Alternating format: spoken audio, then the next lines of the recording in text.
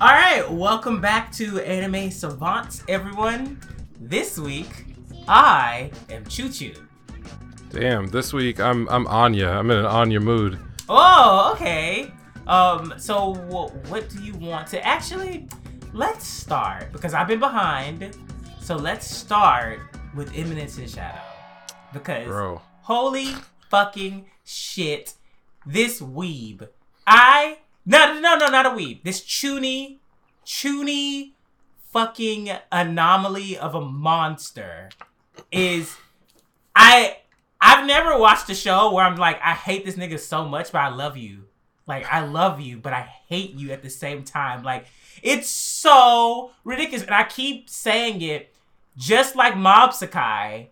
It's like Mob Sakai, but he just takes it to a whole other level. Like, Mob Sakai was just like, nigga, I just want to chill. Like, I just want to, like, live an easy life. Like, relax, blah, blah, blah. This nigga is just like, I want to be the side character, but I want to be the center of attention at the same time. So, like, I have to make myself the main mob character in a way. When this nigga literally one episode runs up and gets cut, I'm like, I know he did this on purpose. I know it was stupid. And then you start the next episode with him being like, this is my moment.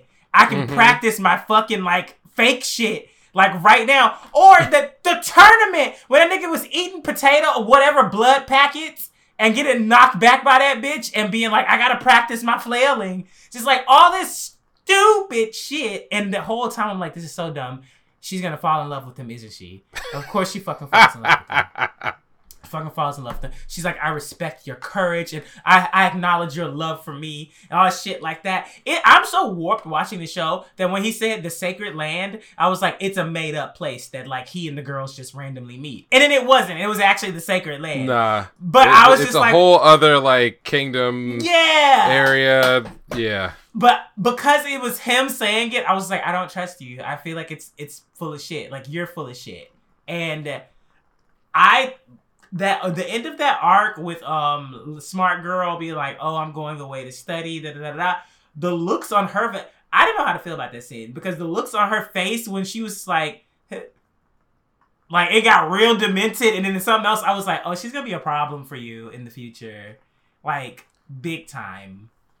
Like he kind of created like a yandere rival for his own made up Batman character. Yeah, and I definitely feel like she may in a way take those like ancient artifacts, the shit that she learned from that. She might come back with that shit in a different way and be like, I can shut all your magic down, nigga. Like I can shut your shit off. Like that's what that is. But in the same vein, I just like the world building and how they deal with the magic system with him, especially when they did the artifact thing and everyone was like, I can't use my magic. And the nigga was like, you just have to hyper concentrate that shit. And then you can still use it in a certain capacity. But then, of course, he went on a fucking like dick stroking spree and was just like, I'm on the roof eating. And I'm just like sniping niggas because like, I'm all powerful. Like, fuck you, nigga. It's just... I don't know. I just enjoy the show so fucking much. He is interesting. But I did like this past week's episode because the girls were getting more showtime, which I thought we were going to get earlier in the series, but I'm okay with getting it now. And there was just a lot of titties. It was a lot of titty focus man. This week. Like, homegirl literally like focus, like using the magic to get big old titties. I was just like, okay, that is one way you can use it. I don't blame you. That to the thong scene. At the end of the day, I was like, y'all should have just made this a swimsuit episode. Like, we should have been on the beach. It was a long a series of gags, but like, weirdly, they all kind of had setup, and they all kind of had a payoff, which is more than you can usually say for this kind of thing. Like, I thought of, this last episode, I think, was episode 10? 9, 10? Maybe it was 9, I don't know. 9 and 10. Yeah, it was one of those two, but that was like... That you're right, like that, like 90% of that episode was focused on the supporting female cast members. Some of the ones from the Shadow Organization, and then the other was the pair of princesses who were doing something. I guess everybody's is going to the city for some kind of combat event or a blessing. I don't know what the fuck it is. Yeah, but... there's some ceremony that's supposed to happen in the sacred land. Right. Or something, but... It's just an excuse to get everyone into a new environment since we've kind of run the school is fucking done for a yeah, minute. we've kind of run that one into the ground, and so now it's sort of like, all right, let's start a little fresh. Country. Yeah, it's a whole other country, right? So in the beginning of the episode, we're on the train with Sid and the class president, and I like the recap that he gives where he sort of goes back over and like he was just having a good time. And somehow this girl became completely infatuated with him. Because I guess he claims he didn't fully understand her personality, but now he's stuck in this cliche situation that he doesn't want to get out of. I actually got a good... I like it when I get a good laugh more than a chuckle. I got a good laugh in the beginning when the scene where she's like cooing over him and holding his hand, and he starts vibrating it to try to like shake it out without like making her aware. And then when he gets up to pick up the paper to like run down the exposition of like why they're on the train and where they're going, talking about the Holy Land, she's on the side with her hand still in the position where his hands would be in between, and she doesn't even notice, and she just holds that for mad long. And I'm like, yo, that is hilarious. And then she locks in again. I thought like that was played up a little bit, but then they pushed the gag down, but they kept it going in the background. So I got like a laugh and then a small chuckle. I'm like, oh, they're really going for it. And that was kind of how I felt about a large part of this episode, whether it's like that or him running into what's her name? It's not Epsilon. Who's the writer? Gamma. Yeah, like we get my god, the names of the books. Oh my god! I laughed. I'm saying I got a good laugh. It was good. I liked it. There were two halves to that joke too, because the one is the one that they show you, which is like, oh my god, she has just plagiarized all these stories that I told her that I grew up with. And that's like good for a couple laughs because it's like, you know, Japanese people being very proud of their culture. Like, of course, these would be like, you know, the seminal work of anybody else ever heard them, you know, so that's like one side of it. And the other half of the joke, of course, is that like, you know, what's on the nose about like the titling and everything else. But what I especially appreciated about that whole scene was there's a part they don't touch on, but that he does kind of say he sat down and narrated all of those stories. So he told her the whole story of Dragon Ball, like all this shit. And that had to have happened. Like, that's feast. Funny. Yeah. Oh, well, I mean, when you think of, like, that nigga and his personality, he's just, like... Right. Like, yeah. Just upset. Like, what a incredibly nerdy thing to be doing. Like, you get some hot girl who will listen to everything you have to say, and your choice is to, like, rattle off the full plot line to some comic book that you're obsessed with as a teenager. Like... Weebs can relate, I'm sure. I mean, they've done this. But the girls love it though, because there's that trend of girls showing off their nerdy husbands, and they're just like, prove to me that your husband won't cheat on you, and they go and show all the shit. And it's kind of just like, you'd be surprised, especially. That's a little backhanded, Warcraft. And I know how people get down, so that's not gonna. Yeah, I was like, that ain't gonna stop people? Nobody. Mm-hmm. Nah. Too many stories. So that little like sidebar of Gamma, and then Sid like realizing what she did, and then because again he's so oblivious to like what's going on that these little things can pop up, and his instant reaction is actually interesting because he has to like consume what the fuck is happening, what bullshit is going down, keep his cool, and like act like he knew about it the whole time. Like when he gets there and he's like, he gets a note like, here's the mission that's happening, and he's like, yes, yes, the mission. He couldn't even read the ancient text or whatever. Homegirl was like, could he not read it, or was he like pretending to not read it? Maybe I don't know. I don't know if it works either way. It's funny either way. Well, I just kept thinking, I was like, this nigga actually really doesn't know how to do a lot of shit, and he just like finesses his way through it. especially with even at the school, he didn't really even know what to do with that situation with the artifacts. He kind of was just like, I'm just gonna help her because like she gonna do something. Right, he kind of pieced it together. I mean, one thing that they're kind of careful with in the story is that they go out of their way to present Sid as still competent. Mm-hmm. You know, like when he does something, when he's in character, whatever he's doing is done pretty confidently. And, you know, if he, you know, when he is going on his soliloquies, whatever, he's kind of piecing together facts, and he's not stupid. You know, he is a very, like, smart and over-prepared kind of person, but the fact that he very rarely knows what is actually going on until it happens and kind of just rolls with it is like, I don't know if I would prefer if they leaned in one direction or another, like fully goofy on one end or like, you know, fully over-prepared on the other. The gray area they play in with his character still leaves some, like, uncertainty. So, like, when he runs into his people doing something in the field, you know, I could imagine either way, that like he's so smart he figures it out what they're up to. He's a fucking narcissist. He doesn't care what they're doing. Yeah, I think that's probably the better description, is that he kind of doesn't give a fuck. But you know, everything just seems to work out for him. Exactly, like, yeah. You know, he's very lucky. He's lucky, and he has the power to make it work out if problems do arise. So some other thing, I also like the you talk about setup and payoff. There's the boob gag before, like that actually had some hallway like, showdown. Yeah, like it then became a like the sort of the punchline of the joke was like him praising her for in his own head because she doesn't know. Yeah, this. He didn't say shit out loud, but he was like, no, yeah, she takes pride. Right. in it's her like, magic. It's like, yeah, okay. He's like, you use a lot of slimes for that one. I see what you were doing, girl. So that was funny. And then to go back a little bit, you mentioned like, so when you were watching the school arc, they actually, as you point out, there was a reason for him like getting thrashed and like doing his little near death performance, because it then wound up getting paid off.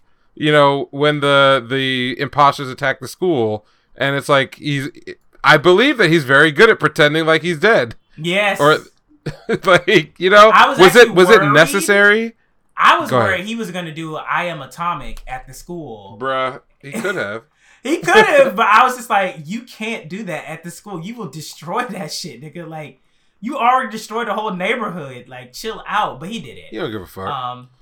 I mean, even though the show is definitely like mid-budget, like when they fight, when he does the confrontation, it looks great.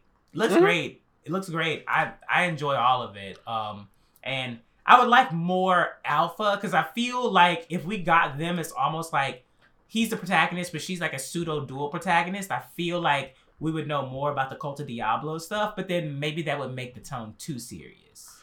I mean, you're right. There's like a second show that you could tell that is completely played straight, and it would be from the point of view of Alpha and those inside the organization. Like, I'm not saying it would have no gags, but this is sort of the trick that's getting pulled, because there's a story thread that's getting dragged along, but it's not necessarily by our main character, who is our window into the world. He's sort of along for the ride, and if there's an opportunity to go basically live out some fantasy that he has, some like nerd and I wouldn't say like nerd shit, because the stuff he's into is super fucking specific and weird.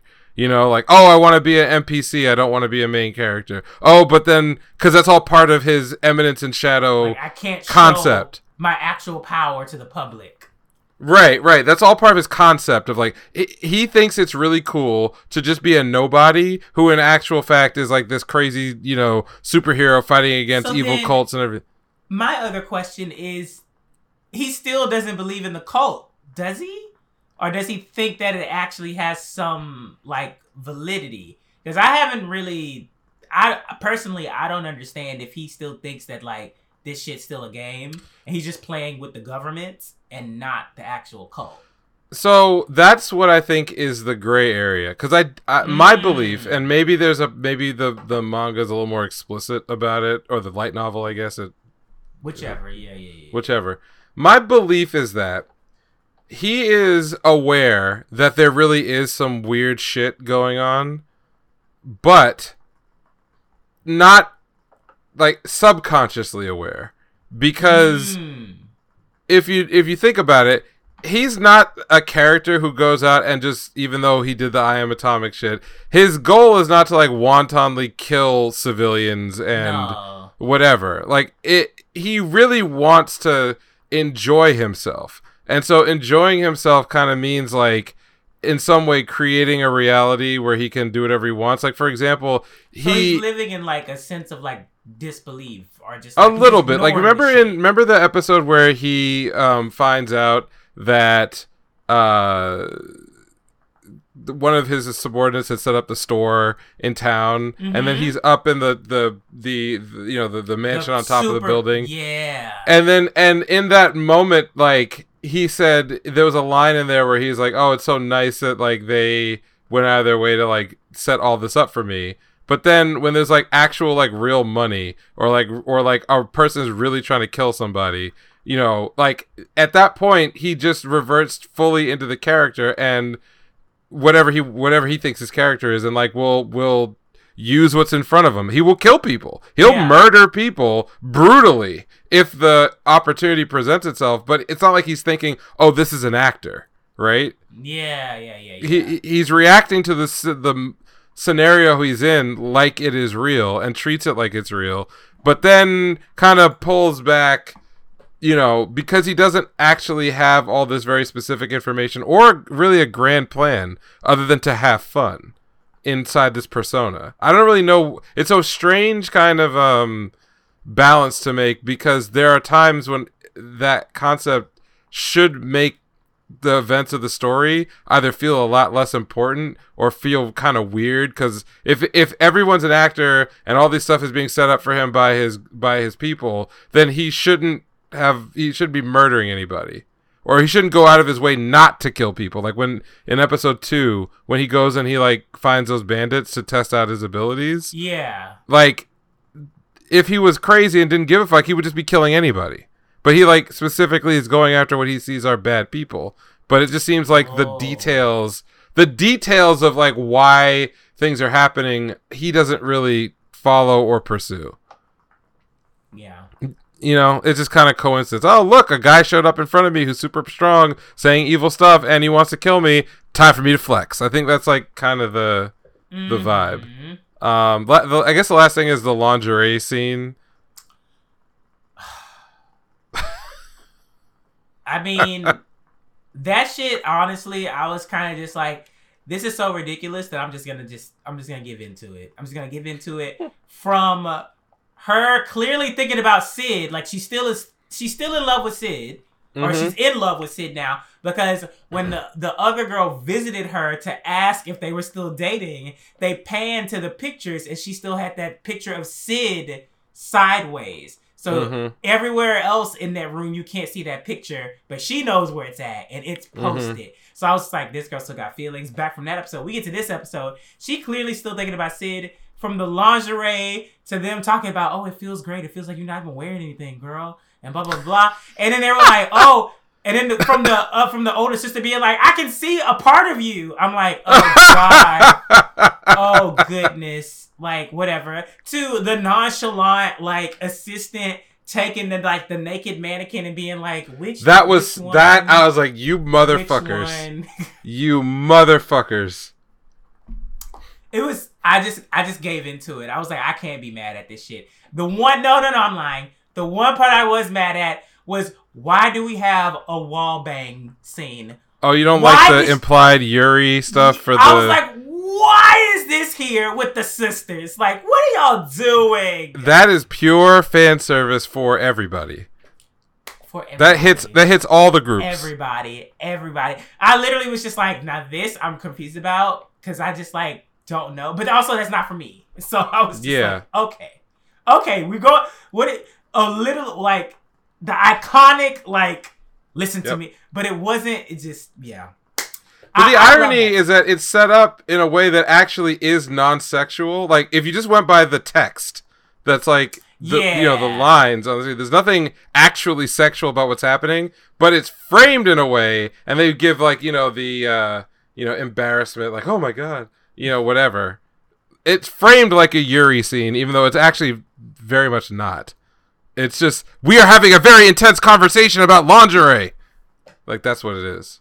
I also really, really, and it's so random, but the gag of Homegirl just always being clumsy gets me every fucking time. That is, and it's thrown in there for like no reason. For no reason.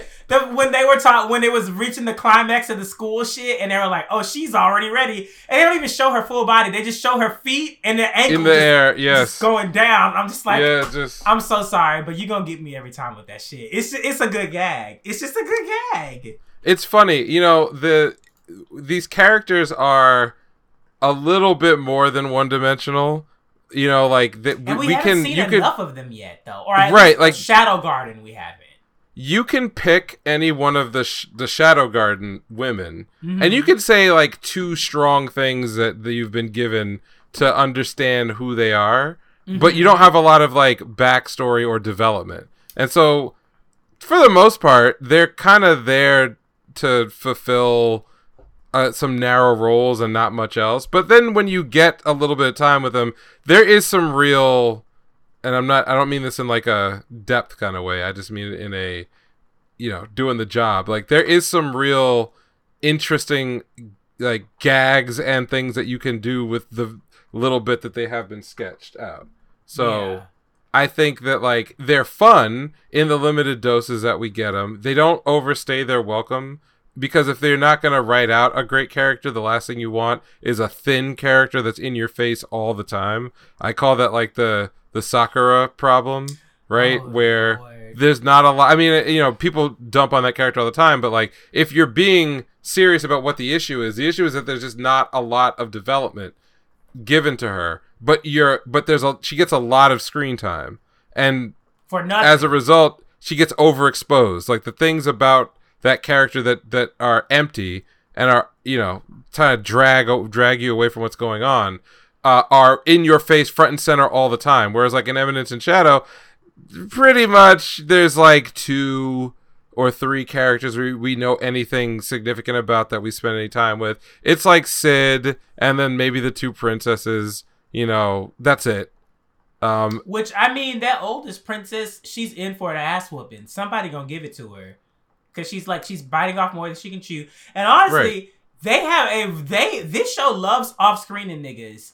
When the named one, when they talked about like the named one guy, and then he showed up, and that like general guy came in there. Right. And I was like, oh, okay, so he'll be able to hold him off. And then Sid leaves, and you hear the nigga die, like in the background. And I'm like, oh, okay. That was the answer is no. That was that. Also, the Shadow Garden girl with the attendant, the dude in the red robe who like works in that like crew for the Crown Princess. Oh, she was like, this nigga's almost dead, I'm about to kill him. And then Sid was like, what are you doing? What are you doing? What are you doing? What are you doing? And she was just like, oh, I'm going to put him out his misery. Wasn't that like her? She said that was like her ex or something? That was her ex. But that was another thing. So I wanted a little bit more of that story because it looked like that was her ex, but she became cursed while she was the fiance with him. Like her body was dissolving. And then they showed Sid in the same shed just mouthing off after he fucking saved her. And I'm just like, of course.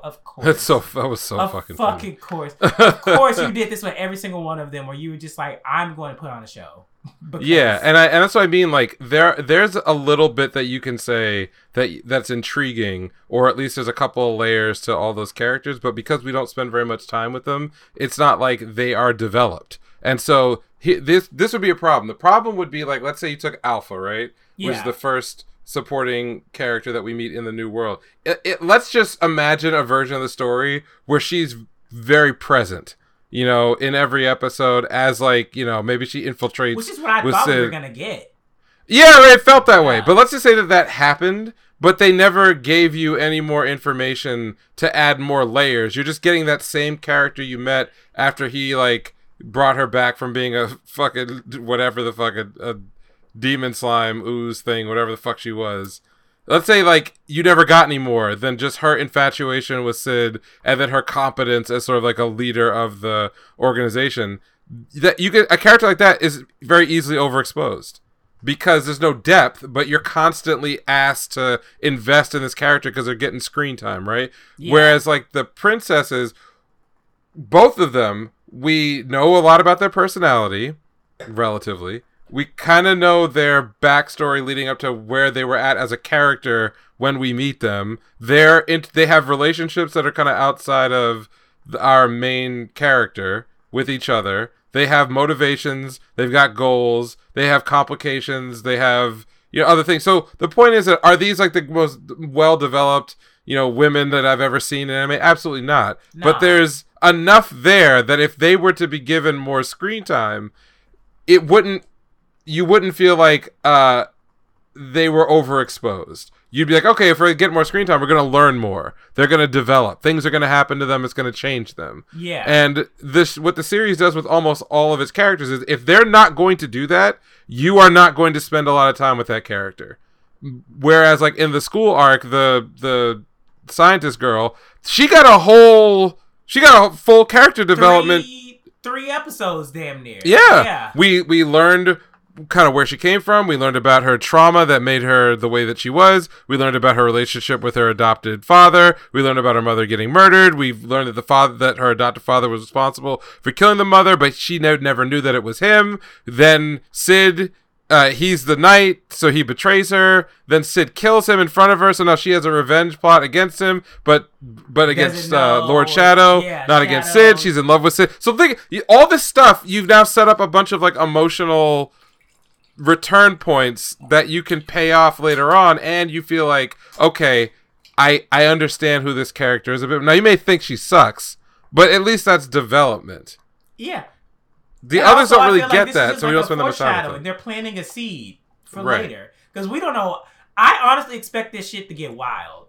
Like, I feel like because it's so big, and a lot of these shows, they go from like light novel manga to anime for promotion wise. This shit already has a mobile game. So that makes a lot of sense. So like, yeah, because titties are multiple things. But yeah, I think this might get crazy. No one has spoiled me in any way about it, so I'm not really sure. But the fact that they're putting so much behind this, like they trust that this shit is gonna be good. And you know what? It's probably I should look at some of the sales for this shit. Like, what are the sales figures for this shit? Because whatever. Anyways, yeah, I'm caught up. It's great. I love it. Next. So what the fuck is going on with Chainsaw Man? Oh, so much is going on in Chainsaw Man. Like, what the fuck is going on? Clearly, I'm not caught up. I'm gonna get caught up. But honestly, with this show, it's so crazy that like I've been spoiled on a whole bunch of little shit that's happened, and I'm pretty positive when I watch it, I'm still gonna be like, bitch, what the fuck? Like, what the fuck? Do we want to run down the Kobeni rabbit hole? Maybe not. Maybe not in full. But you could give a preview of the Kobeni rabbit hole. Okay, so and this is let's say this is like 50% to do with the actual show, and maybe like 50% with the way people reacted. So people who are readers of the manga, historically, and I'm saying going back to like when it was like poppin' like a year or two ago, within that fandom, Kobeni was a very popular character.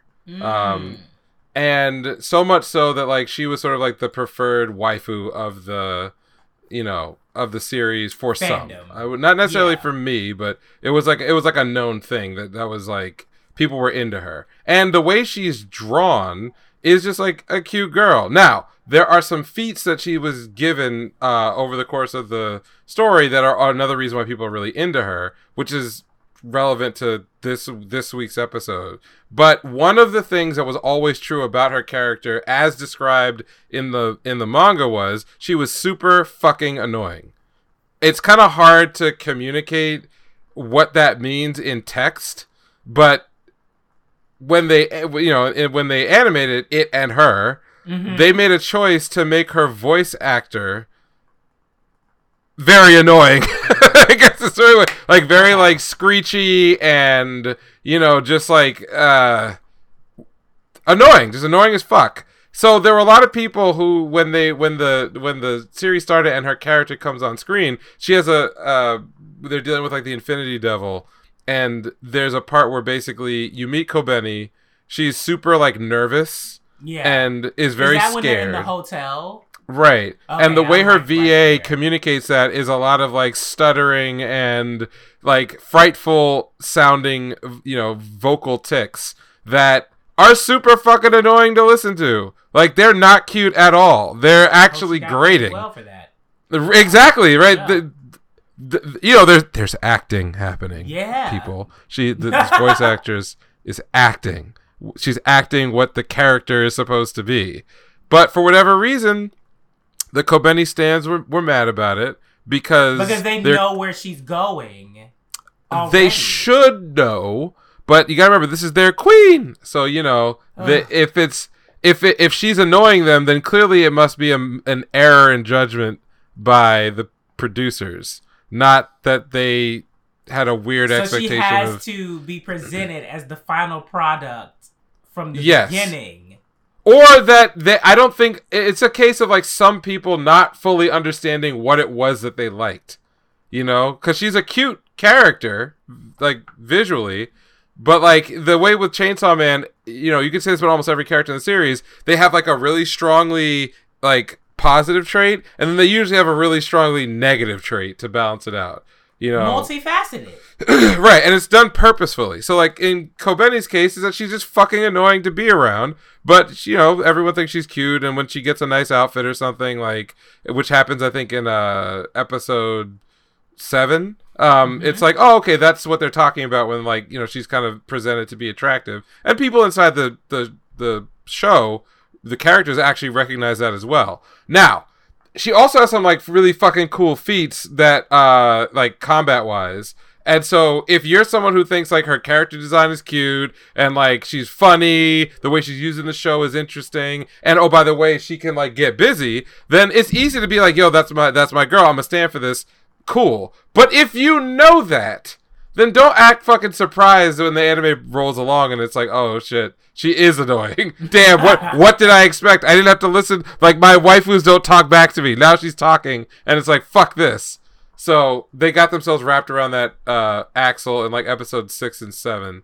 And then this week is sort of the resolution to the sword or the katana devil fight. And in addition to that, there's some cool shit that Kobeni does because they go out of their way to like hide what her contract, is. Yeah.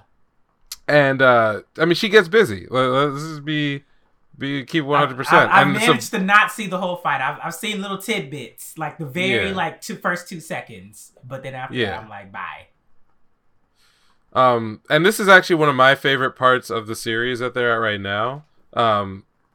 Most of the stuff with the Gun Devil up until maybe like the end of the Gun Devil arc, I think is like, I won't say it's like peak because there's actually way cooler stuff that happens later on. But it's like, to me, if you get into Chainsaw Man, you got into it because of this part. Because this is the first time when you see the seeds that were planted in, say, like the first couple of episodes really bear themselves out in dramatic ass ways. Like, even if you go back to the reveal in episode 8, where you find out that the Katana Devil is the son of the mobster who died, who got I guess technically in the first few episodes they got taken over. Denji killed him, but it wasn't like he wasn't trying to murder this guy. This is just how he got roped into this. Him. He betrayed him. So like that being cool, then what's her face dying to sacrifice herself to her devil, like people were not who were not like readers were very shocked by that. So it's it's just like when all the dramatic shit, you're like, oh right, we can lose main characters that we're getting into. We can get some really hype ass fights. There's like long-term storytelling here. Things tie together. Like, it's cool. So I think this is a really fun part of the early series to latch onto. And I think this is technically around like chapter 20. 20? Somewhere between 15 and 20. Yeah. Okay. Well then, hey. Yeah. Cool. So it's cool. So I'm just like, I've always been a proponent of this series in general. I think Chainsaw Man is super cool. So as far as like where it's at right now, do you think that the adaptation is still taking it in a more grim manner and the comedy is more like second seat? It's a good question, because the three big like comedy moments in the early the first couple arcs are the introduction of power, which I think has absolutely played for like, ridiculousness. It's ridiculous. Yeah. And like, that's where you kind of get a hold of Denji as like I don't want to say he's horny, but it's more like he's very simple-minded, and they played that up like we talked about, like bad. It's grimmer than you would expect. Then I think the next big comedy moment is like him getting puked in his mouth, which that one was funnier. I think it was funnier in the anime than it was in the manga for gross out humor stuff. But then the very next episode is like very serious, and it is to set up like a character death, so it's like okay. But overall, I think they're keeping the interesting tone and vibe to all this shit. Okay. So I'm cool with it. I don't know about other people being cool with it, but I'm cool with it. Okay. All right. Well, let's go on to the weekly main character. Miss Suletta.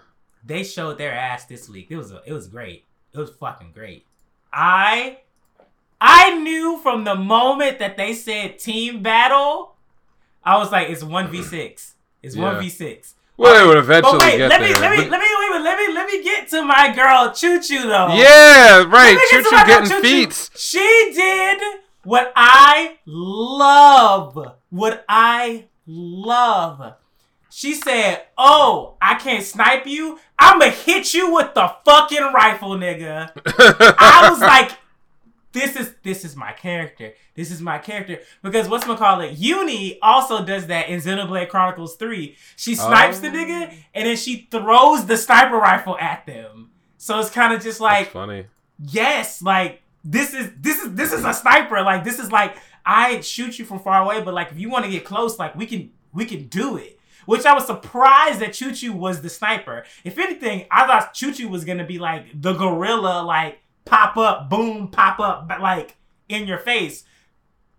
And also, kudos to her because she lasted against Shadiq for a minute. Like she didn't just get like popped immediately. But okay, yeah, that was one of my like favorite moments from the fucking episode. Like, use the sniper rifle. Like if you can't shoot the nigga, hit the nigga somehow. Did you notice that she was basically in this fight the Android 17 from like the Tournament of Power? Oh! Because it's the same thing, right? You think you knock this character out, you put your main characters in peril. And they show up. Yes. Right, and they were fucked up, but like the final blow is actually at the end. Yes. Yeah. Beautiful. Just beautiful. Music to my fucking ears. Honestly, I'm so afraid that this character is gonna die. Like they're making me love her so much where I'm just like, when she dies, I'm gonna be mad. Like I'm gonna be They're not gonna mad. I don't think she's on the chopping block.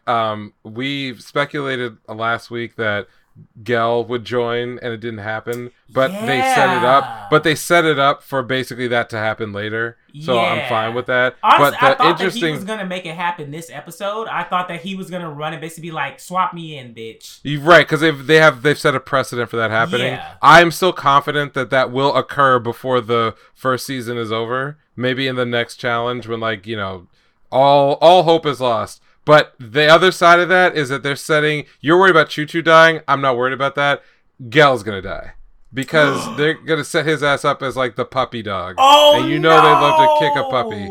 Because he's been through so much shit, and then there's gonna be a moment. He might be the first death on the school campus. Maybe, and it could happen much later. Again, because there are things that we've predicted obviously that we don't know. So like, is there gonna be a time skip? I think there will be. There may not be one. I think there needs to be one, like for sure. Yeah.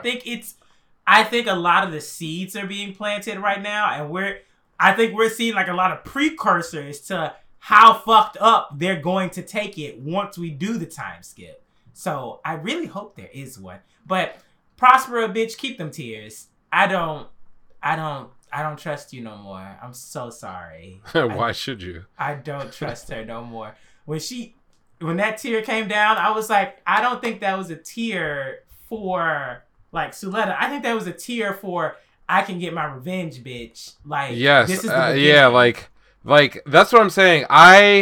Of all the wacky theories that I have attached myself to, and again, I don't read anything anywhere, so it's like this is just my belief based on if I was gonna write a Gundam-ass Gundam story, what would I do? And it would be make Suletta a clone, and therefore all the reactions that Prosper is having is never to Suletta, it's always to Ariel.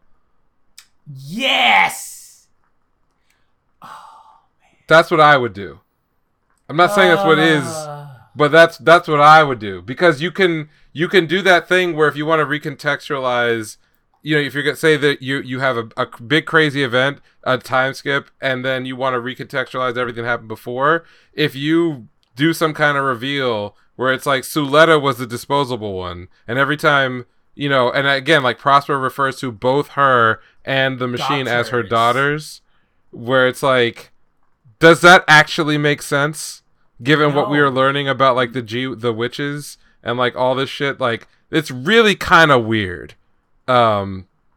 So that said, I don't think those tears were for what Suletta accomplished. No, it wasn't for what Suletta. Which I did give her kudos though, because when Ariel wasn't active, she held out for a minute. So like she is a pilot. Like she can do that shit. But yeah, like everyone else, like, being in the mechas, I was just like, okay, that's cute. Ha ha ha, he. You niggas are done for. But another highlight for me with the episode, of course it was, because you know how I love my rom-coms, is Shadiq's homegirl basically being like, you went after my 12th backup boyfriend. That was hilarious. And then homegirl was like, I didn't even go on the date, bitch. Like, yeah, it's like, I don't even know who what are you talking about? What are you talking about? And she was just like, you know who you're Tom, blah, blah, blah, blah. I was like, this is perfect. Like, this, like, random little storyline. Because she set it up earlier. She was like, I got you, bitch. I got you. I'm going to get your ass. I'm like, what's right, she doing, yeah. girl? I was like, I knew that they were going to be like, yeah, the big girl took her man. Like, I think that's, like, a funny-ass, like, trope to do. It's very much, U.S., like, rom-com kind of thing where, like, the girl that you don't think is, like, hustling these niggas back, in the back. It's like, it's the big girl who's not like drawn to be cute or whatever. She just, she gets busy. But like, they didn't go all the way with that. They kind of just like implied that she made a pass at this guy. When it was the guy who made the pass. The guy made the pass. Right. So like, this is not a criticism at all. It's just like something I like pointing out. None of these are what I would really qualify as like great stories for women. Like they don't pass the Bechdel test because they're two women arguing over a man. These are teens though. Yeah, they're teen. But yes, I was gonna go right there. But this is like this is Gundam High School. Yeah. Right? And so this is like some high school level stupid shit. And I like the fact that we talked a little bit about this when we were discussing Eminence in Shadow, when it comes to like the dimensions of a character versus how much screen time they have to carry versus the quality of the storytelling, or what their role is. That's a gag, right? You know what? If we do get a time skip, if they bring this little storyline along with the time skip, where like it was funny now, but in the future, like homegirl reads her and she's just like, you still stuck on this dumb shit. Like, we're in a war. Right. Like, if they did something like that, I'd be like, holy shit. Like, actually, I really, really, really, like, that would make sense to me, basically being like, everyone has grown but you, bitch. Like, you still on this stupid shit. Like, but yeah, high schoolers. I mean, I could also see like little ways to do that if they don't go that far. For example, if you want to build up those two characters as having a rivalry, yeah. but the rivalry is sort of maybe one step removed from being a gag, where the joke is that this traditionally non-attractive girl is actually very successful with men, and they are constantly inadvertently competing over the same dudes, even as without as adults. her trying. Yeah, with one of them not trying and the other one like obsessed about it. I'm fine with that being like a little joke if you want to maintain that relationship, because that's my point. If you go back to Eminence in Shadow just for a second, most of the supporting cast are women, and most of those women are tropes. They're not supposed to be any deeper than that, and they're kept largely off screen when they don't have anything to do, so that they don't get like overexposed, because it's kind of not a serious story to begin with. So you don't need them to, have big tragic backstories and blah blah blah. They can be off to the side till you need to have the joke. The joke is based on information we have in the right. The joke is based on info we already know, so you don't have to explain anything. You do your gag and then you get out of there. Witch from Mercury is not a joke. I mean, there's a serious story that is being told, but there are gags that are built into the method of storytelling. And what's important is that every character that we meet that ever interacts with any other character ostensibly has a relationship with that character, and it's a relationship that's not static, so it changes over time. And as you learn more about each character, you can actually deepen the representation of the other characters who are not there, because now you have more context for that existing relationship. Like when for example, an easy one is in the Earth dorm, the two boys, right? The dark skinned one and the one that's like money hungry. Yeah. I don't even remember their names, but when you're introduced to them, you just see that they're homies. They're kind of chilling together. When they speak on screen, one speaks of their priorities and exactly. One speaks and the other speaks. Then all it takes is one scene where you find out that they're actually in disagreement over some ideological thing, and it's been brought to a head, and they are clashing. They haven't even discussed amongst themselves. Exactly. And it's not a long, it wasn't like, the whole episode. It was probably like 1 minute of like dialogue and facial expressions. Now we know so much more. Right. And so that's the same thing what they do in Witch from Mercury is that they let you build up these casual relationships with these other characters. Like you see them going to lunch together, or when the ones that are actually participate in the live battles, based on their roles, you can sort of see that they are working and living and, being kids together at the same time in the same place. It feels more like these are friends. Mm-hmm. And then when something important happens, it all gets filtered through the audience's understanding of what those relationships are. So if those two had a falling out, let's say like what we guessed is that maybe there's going to be some inciting event, the groups are going to get split up into like two different factions, and then they're going to go their own separate way. That split is way more meaningful when you know a lot of this information about how they get on. Like, what if the big girl and the girl from Shadiq's group actually wind up on the same side? There's a dynamic that you already have built up over what is essentially a joke, but it works. Now we know a lot about these two characters and how like could be a legitimate scene with the future. Yeah. Where like one homegirl is like, she's so nonchalant, like she's not self-conscious, she doesn't even know she's oblivious, and the other one is like so crazy boy hungry and like cares about her appearance and like pays attention to all these little details, and like the fact that the other girl doesn't even like notice or care gets on her fucking nerves.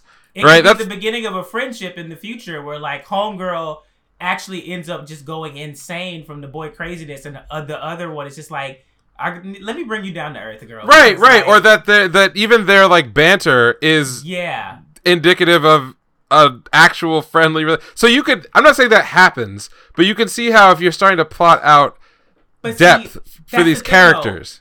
Yeah. The series in and of itself has so much potential just from like all over the place. We spent the past 5 to 8 minutes talking about two side characters. Yeah. We didn't even get into Suletta, the actual heat in this episode.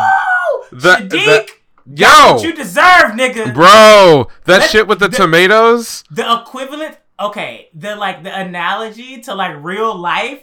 Well, that's the thing. So me, myself, I didn't catch the tomatoes. Oh. A lot of people caught the tomatoes. What I caught was the Shadik basically, which is like regular niggas in everyday life, posturing, doing all this shit, when at the end of the day, all you have to do is just be honest. Mm-hmm. All you have to do is just be honest. And the sooner you do it, the better the result. And this nigga literally said it at the oh, you know, I just actually liked you and I just wanted to be with you. It's over, Nick. You did all this shit. All this shit. You don't like her. You wanted to manipulate her. You wanted to own her. You didn't like her. Because if you actually liked her, you would have respected her and actually, like, went forward with the relationship on equal terms. You didn't want the relationship on equal terms. You wanted the relationship in a, I have power, but I want you to think that you have power also. But I actually control it. She didn't want to put, it's Miorine. She's not going to put up with that shit. And she smelt his shit from literally like light years away. So the way that this shit came together at the end, to the point where they panned away and that nigga was gone out the fucking door, I was like, yeah, that's life. You fucked up. You give up. You got to give up. It's over. And I like it because you can read that scene in other ways as well. Or not just that scene, but like even the contextualization of the relationship. Because I agree with you, like that, I think that's the message that they were going for. But when I was watching it, like what I took away from it was the idea that Shadik is a coward. And it's something that goes back to what one of his friends was saying, how Shadik, they were commenting on how like he very rarely like does like the way he does duels and approaches people. It. Yeah, no, he used other people, and they said specifically he's very cautious about like when he sticks his head out to do anything. And when I combine that with like his interaction, both of his main interactions with Miorine, what I took away was not only, you know, because Miorine has that line where she says, "You're just like you are like my father and the other people in the company. You just want control." And then they pan to his face, and he's taking it, but I also think like he wanted to say something else. And then you get the line where he like moved and was like, "Oh." Yep. Yeah. And then you get the line where he asks her, you know, if I had just come straight out and challenged to be your groom, like this, and said I'll save you, then you know, like this would have never had to happen. We would have had a completely different plot. Right, and then her response to that is basically, well, that you had a window to do that a long time ago and you didn't do it, and now I'm done. Now we're doing some other shit. So, and then she cuts the green tomato. Imagine? This would be a completely different fucking show. Right. Oh my god.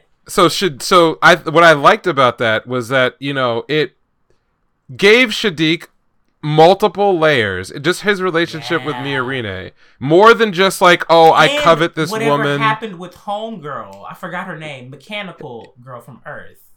Because we saw a different side to him there with the way he was speaking to her. Yes. Like because when they were outside and she was like, did you say something like, you don't have... He was like, a go-between should not ask questions or some shit like that. I really like Shadik's character because he is an archetype of the, you know, the lover not taken, right? That things could have gone a different way if he had been better when he needed to be better. You know, like, I don't look at him as, like, necessarily a bad guy, because a lot of what this show is about is the youth looking at the world that was created by adults and rejecting it in some way or another. Well, you know? I also think that he's a very lonely person. Yes. Because they highlight the scenes where whenever he's talking to someone, whenever they show Shadik like moving and he's not facing someone, his face immediately becomes just very solemn and like just icy. Like, not in a cold way, like, oh, I'm trying to get you away, but just in a Like no expression, no nothing. And then they even highlighted that where the one scene where he was like moving through the colony and he ran into someone and he had to like snap that shit back. And it wasn't like aggressive, but he basically was like, oh, da-da-da. And it just looked, it was it's like code switching almost. Yes. Like he's literally code switching his way through life and he's not being his actual self.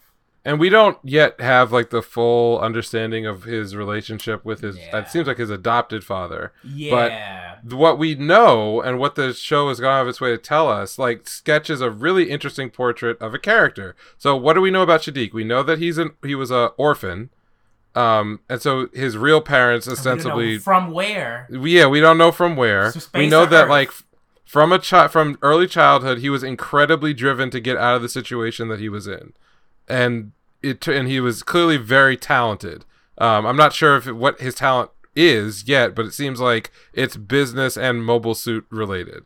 But I don't know if it's like, why was he picked out of that orphanage? Why did he get the patronage of one of the most powerful people in this, universe of, corporate whatever? And then how did he kind of get to the role that he's in? I don't know the answer to any of that, but we know that because he is so driven to get what he wants, that he has these two kind of dueling personalities where on the one hand, he is very clearly a sensitive individual who wants to change things in his own mind for the better. But on the other hand, he's also arrogant and domineering and manipulative, and whatever sensitivity he has to other people, like he has because it seemed like him and Miorine had a very close connection before the major events of the story that we meet, because they're already on the outs by the time Suletta shows up. Yeah. And I presume that has to do with Shadiq kind of going along with Miorine's father's and the Benneret group. And the Benneret group, and kind of instead of like, because he's working the inside lane, he kind of wants to take over his father's and transform it into what he thinks it should be. Exactly, and so that's good, and he's good at it. So like, it's not just that he has that ambition; he's also clearly capable of doing it. And so you could imagine another world, he's a kind of a fallen protagonist, right? Where he's got a lot of the traits that the protagonist should have, but he has, say, like a fatal flaw. So maybe the fatal flaw is him being overly cautious, or the fatal flaw is him not being able to respect the wishes of other people because, he's got this way that he wants to do things and is both stubborn and willing to essentially like hurt other people to get what he wants. And so then that plays into all the scenes that we get with Miorine, because in another world, he'd be Suletta. Whoa. And all the women who are around him, who are like into him, they all see that he is this like kinder, caring person. But at the same time, like, he's not going to give them back what they want out of him either. No. So I like that. I think that's a great, it's not like, Shakespeare, but that's like a level of complexity that you get with not a lot of screen time. Like, Shadiq basically got like one episode, this last episode, where he had a lot happening, but everything else was kind of parsed out in small bits. I think they've done a really good job with all the antagonists so far. Yeah. Like, all of them, and Shadiq is the best of all. But I honestly and by the way, they were building it up. If Miorine chooses the wrong path, whatever that choice, she's going back to Shadiq. Exactly. We've already set up the fact that he wants the Gundam Corporation. He's got the money. He's clearly going to move against his dad. There's a schism between she and Suletta in which path to go. Shadiq is going to have the money and everything else to go and then because Suletta has and then Ariel, emotionally, no matter what. We've already established that he would very easily, now that he knows better, try to step into that role of Miorine's supporter and protector and everything else.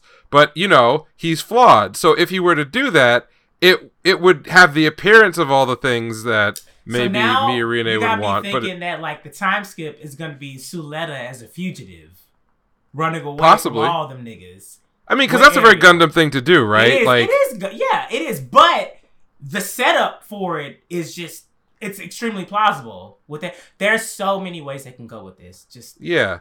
So again, I'm not saying that this is going to happen, but I'm just pointing out that character out of one of these episodes, y'all, we're gonna get it. We're gonna get it. We're gonna get it.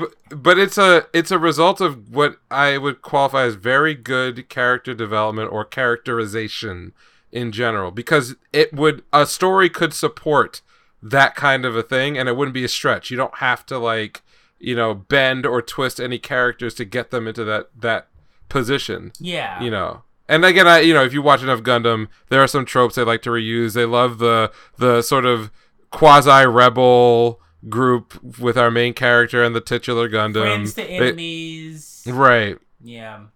Yeah. So. And we have a Char. She just hasn't revealed her teeth yet. Right. And Suletta's mom as the Char clone, in a series that is like high school Gundam, so somebody's mom is Char is like hilarious. Like just as someone's a concept. Mom's the Karen. Prosper's the Karen of Gundam. That's so funny. We're waiting for the Karen to appear. We're waiting. So are we gonna get is like the version of the suit that her mom controls? I bet she controls it with her mind or something. Is it gonna be like a Sazabi looking red suit? Did you see the thing where she was like, it looked like she was analyzing the battle through her like head thing? Yeah. I noticed that for like a split second, and I was like, it didn't look like it was the guy on the screen that was like sitting next to her doing it. It looked like she was like focusing in on like Shadiq's suit or something like that. So there's a darker. I don't even know if I want to bring this up. So there's another possibility that if this was like if Tomino was writing this shit, that they could go, which is that Let's just stay on like Suletta is actually a clone. Yeah. Ariel is the focus. Okay. So what that would mean is that Eri is actually dead. Yeah. Right? So if Eri died. So Eri is not Ariel. No. Well, no. The Gundam could be her, but then the I don't know how you say this, but like the twist is that the red stripes on her blood or some shit like that. Well, that Prosper wants to mass produce her dead daughter's soul in a bunch of like mind controllable Gundam units, and that's like the final act. This is very on brand. Literally, Suletta killing herself and her mom. Very on brand. Very and then going insane. Yeah, then going insane. Right. There would be a mind break, and then that would be the end of it.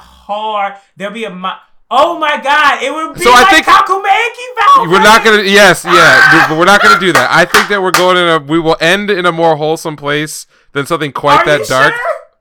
Are you sure? Well, that's what I'm saying. If Tomino was writing it, then no, I would not be very sure of that at all. Wow, Kakumeki was very much so just like, oh, you're a vegetable.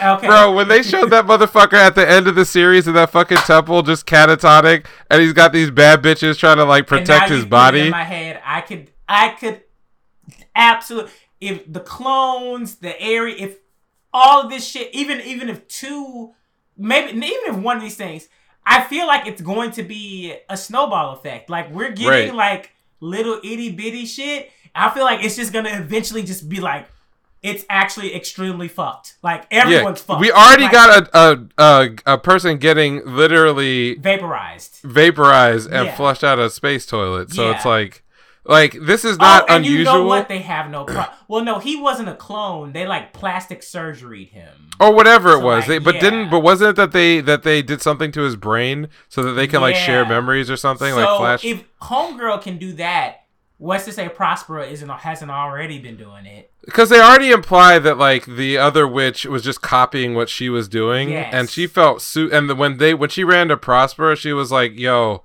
like what we're doing is fucked up," and Prospera's like, whatever, girl. Like, girl, I've been getting dirtier than you. So like, what's going on?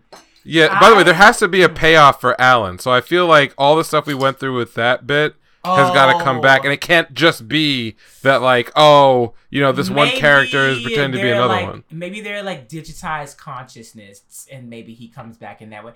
But there's definitely going to be a confrontation with Suletta figuring out that the Alon that is the real Alon is not the Alon that she knew, that's going to be a problem. And honestly, I would be absolutely shocked, but absolutely pleased if that comes to her developing a friendship with the real Alon.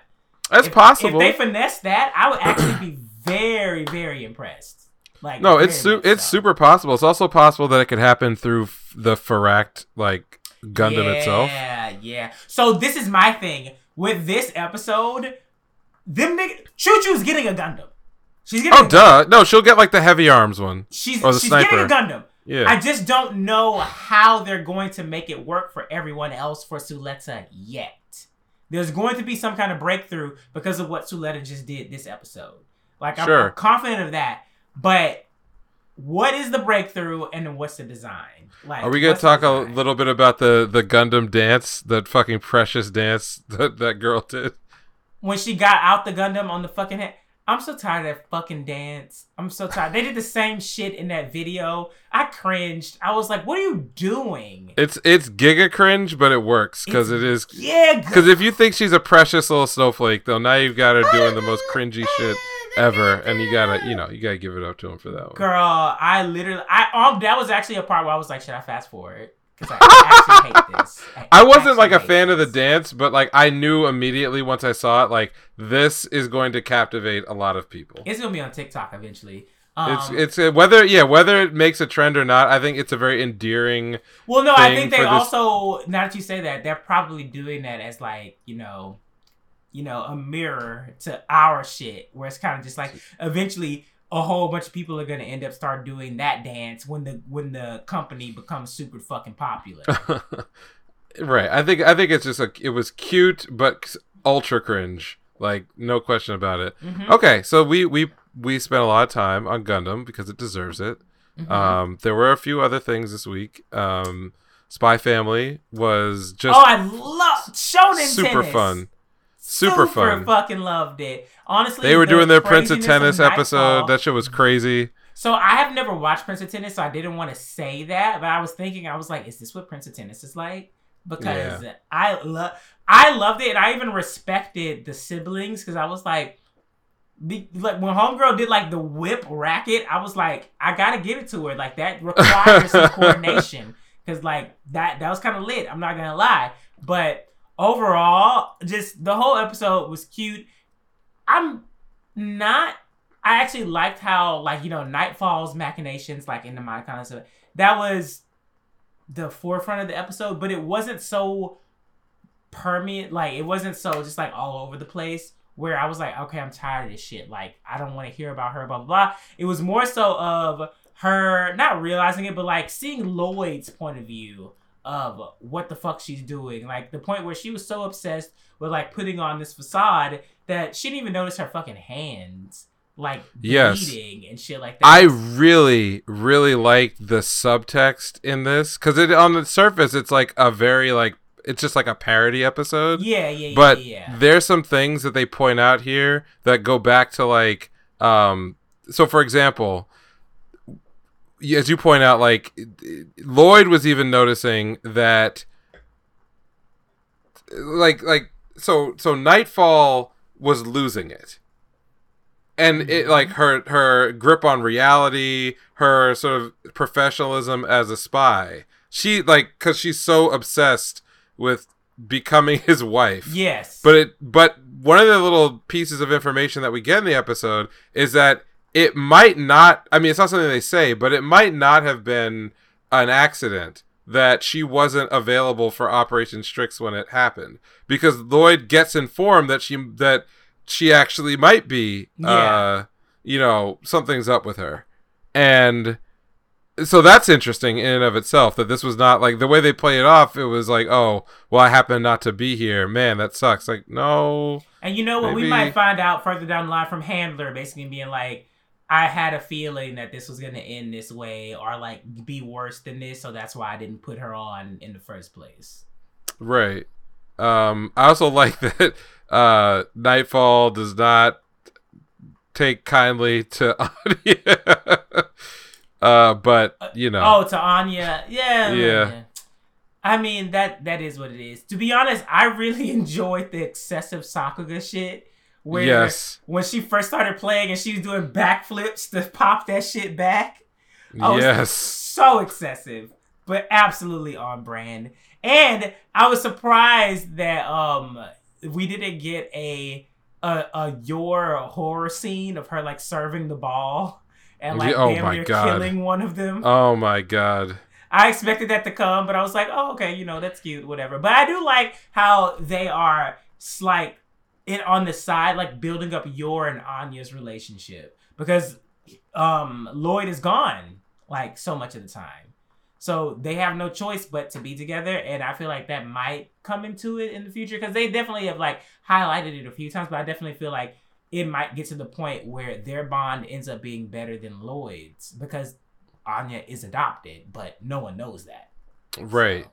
And again, Anya's the only character that knows what everybody else is doing and thinking. Mm-hmm. And so, you know, her motivation to succeed is not, you know, what's the right way to say it? Like, cause like Yor just wants to be able to like live the lifestyle that she has, and knows that if she doesn't, you know, maintain this relationship, then that's a humongous failure. And then she all, you know, starts to get feelings for everyone involved, and she's not a bad person. But like, I think the Nightfall in the last 2 episodes is a very useful counterpoint, because, you know, all jokes aside, with all like the you know, tennis and wild and wacky shenanigans, the thing that's really being communicated here is that Nightfall misunderstands what is important about being a spy. Yeah. And so she thinks it's all like, you know, technique and perfection and everything else. But what makes him successful, and what kind of makes that family work as part of Operation Strix, is that they are all humans at the end of the day. So Anya brings out the humanity in Yor. Yor and Anya bring out the humanity in Lloyd. And so all the things that Nightfall is like, this is making you weak. Like, remember when she's like talking about like smile like this? Right. Or when she's thinking about like how she would train Anya for tennis. Yeah. It's like, but that wouldn't be good for a child. And for the mission. But she assumes that that's, you know, that not doing that is like the sign that Lloyd is slipping and Yor is a terrible, you know, wife for this mission. Yeah. So anyway, I just like this one a lot. It's one of the funnier parts of the manga. Now, this is one of the arcs that they definitely shortened. Okay. Yeah, they absolutely shortened this one. And it was fine, because it's developing a side character, but it's not necessarily directly related to the main plot. But even so, I think it's entertaining enough where I'm like, I don't even really care. I feel like Nightfall is definitely going to be integral to the plot going forward. Yeah, but, no, definitely. Like, I think this is a really good introduction arc for anime onlys, from my position. Right. Blue Lock.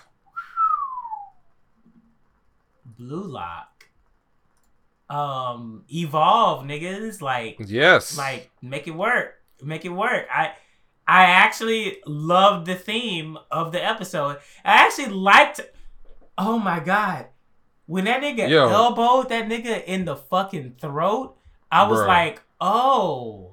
I was like, we could get penalties now? Oh, yeah. I was like, yeah, not even get them, but just the fact that I was like, is that a regular penalty in if you elbow someone in the throat, fucking football. It's not like a flop or something, then it's you would get red carded out of a game. Yeah, I was like, that's pretty bad. And that nigga just got like you do it again, you're out. It's like, no, he should be out immediately. Yeah, no, I when I played soccer, I remember there's a game we had where we were playing a suburban team, and they were saying some racist shit on the field. And my captain fucking punched this dude in the face and got red carded out of the game, but like we didn't give a fuck because he's talking a lot of shit. So yeah, you get thrown out of a game pretty easy doing stuff like that. Wow. So yeah, it was that. But then I also I really, really enjoyed how they highlighted everyone's evolution. So, Muscle Brains, not Muscle Brains, but just like Muscle Guy. My immediate thing was, nigga, you got to increase your range. You just have to. You just have to. You don't have a choice. But I also really, really, really, really loved how Bakira finally got. Thank you. I was like, come on, we got to talk about that shit. Nigga. My man 1v1 the whole squad. Soloed the whole fucking team.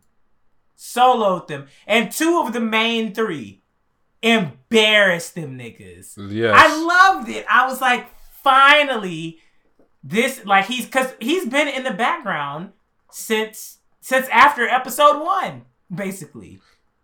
He's been in the fucking background. stepovers and shit. He was just fucking squashing it. Hauling them niggas. So then everyone else got inspired, and he said himself, he was like, it don't matter if you fucking like drown my ass out, because everybody else is hyped up now. Like, you gotta deal with their asses. So the highlight of the episode for me, and it wasn't the Chigiri shit where he was just like, oh, this nigga's good at burst speed, but he's not good at long range speed. The highlight for me is when he scored that goal and then turned around and started pointing to them niggas.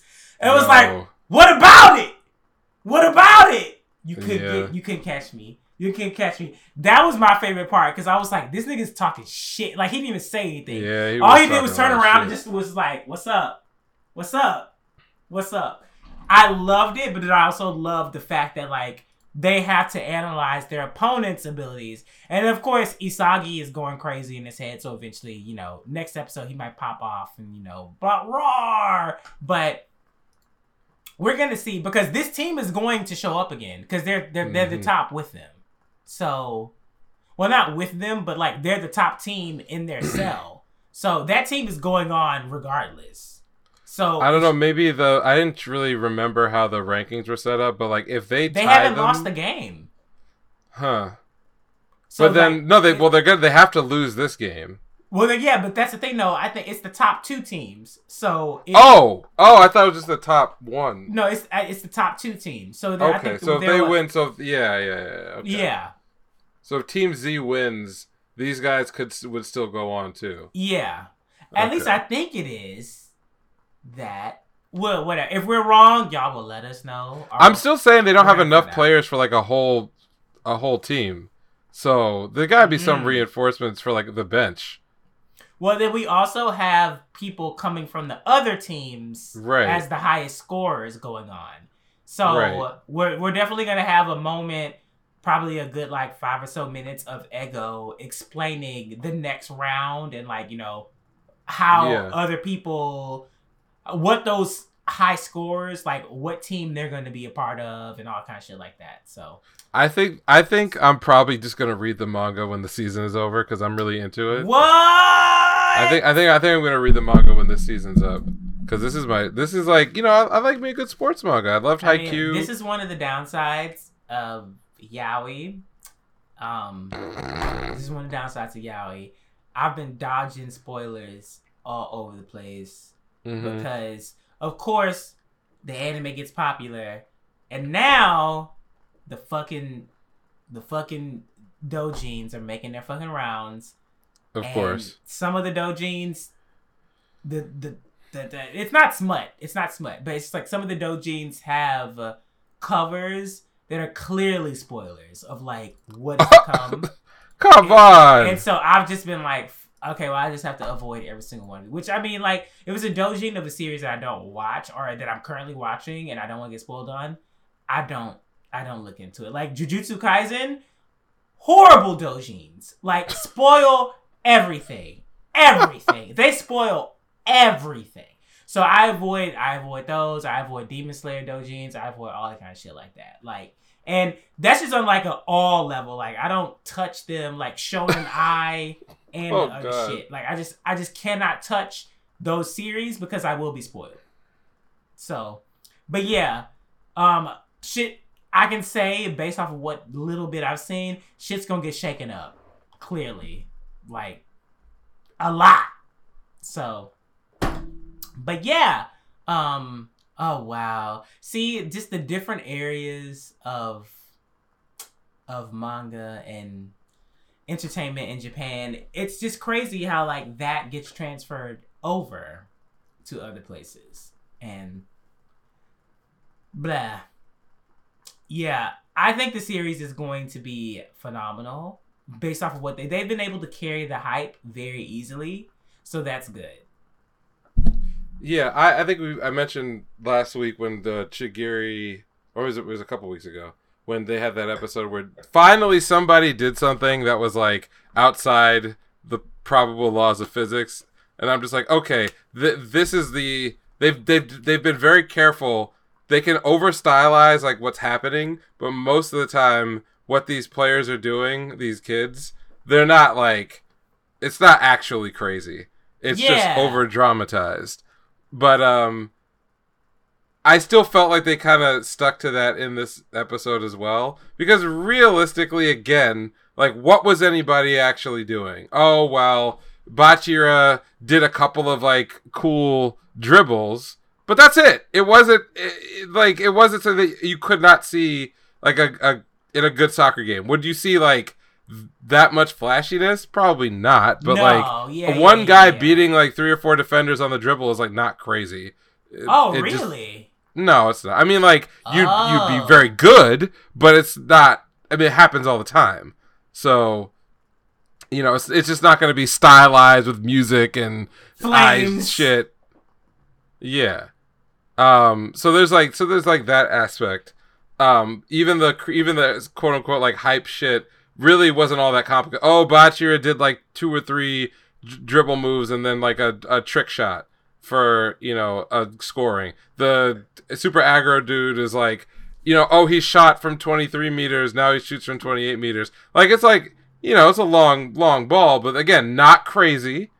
It's not something that's like super unusual. It's just very stylized. Yeah. And I think like that's what they've been able to more or less, you know, accelerating so fast that you catch up to your own pass.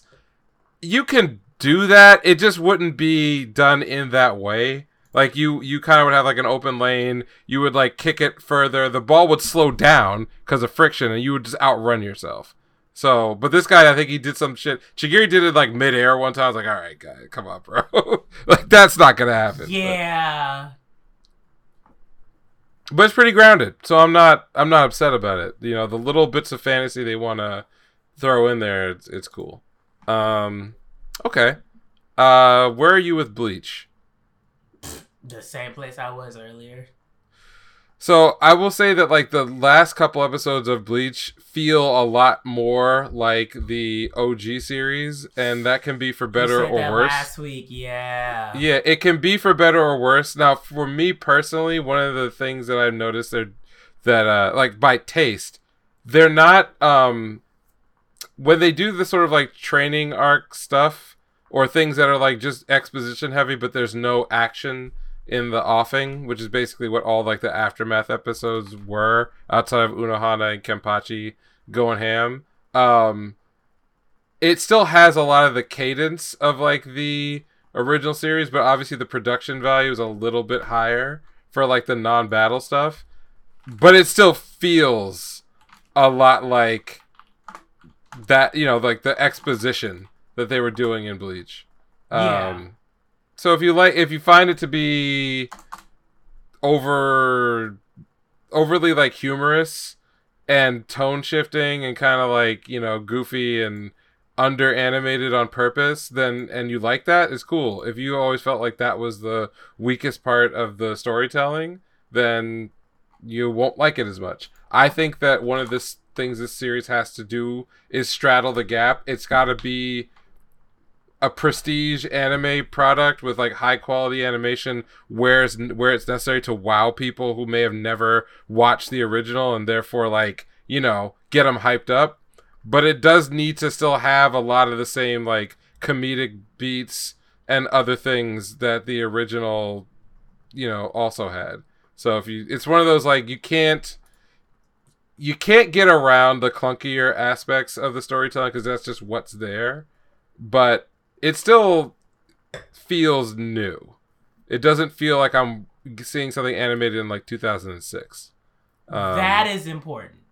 Yeah. And also, maybe they're just saving the shit up because they said movie quality, but we don't know their actual budget.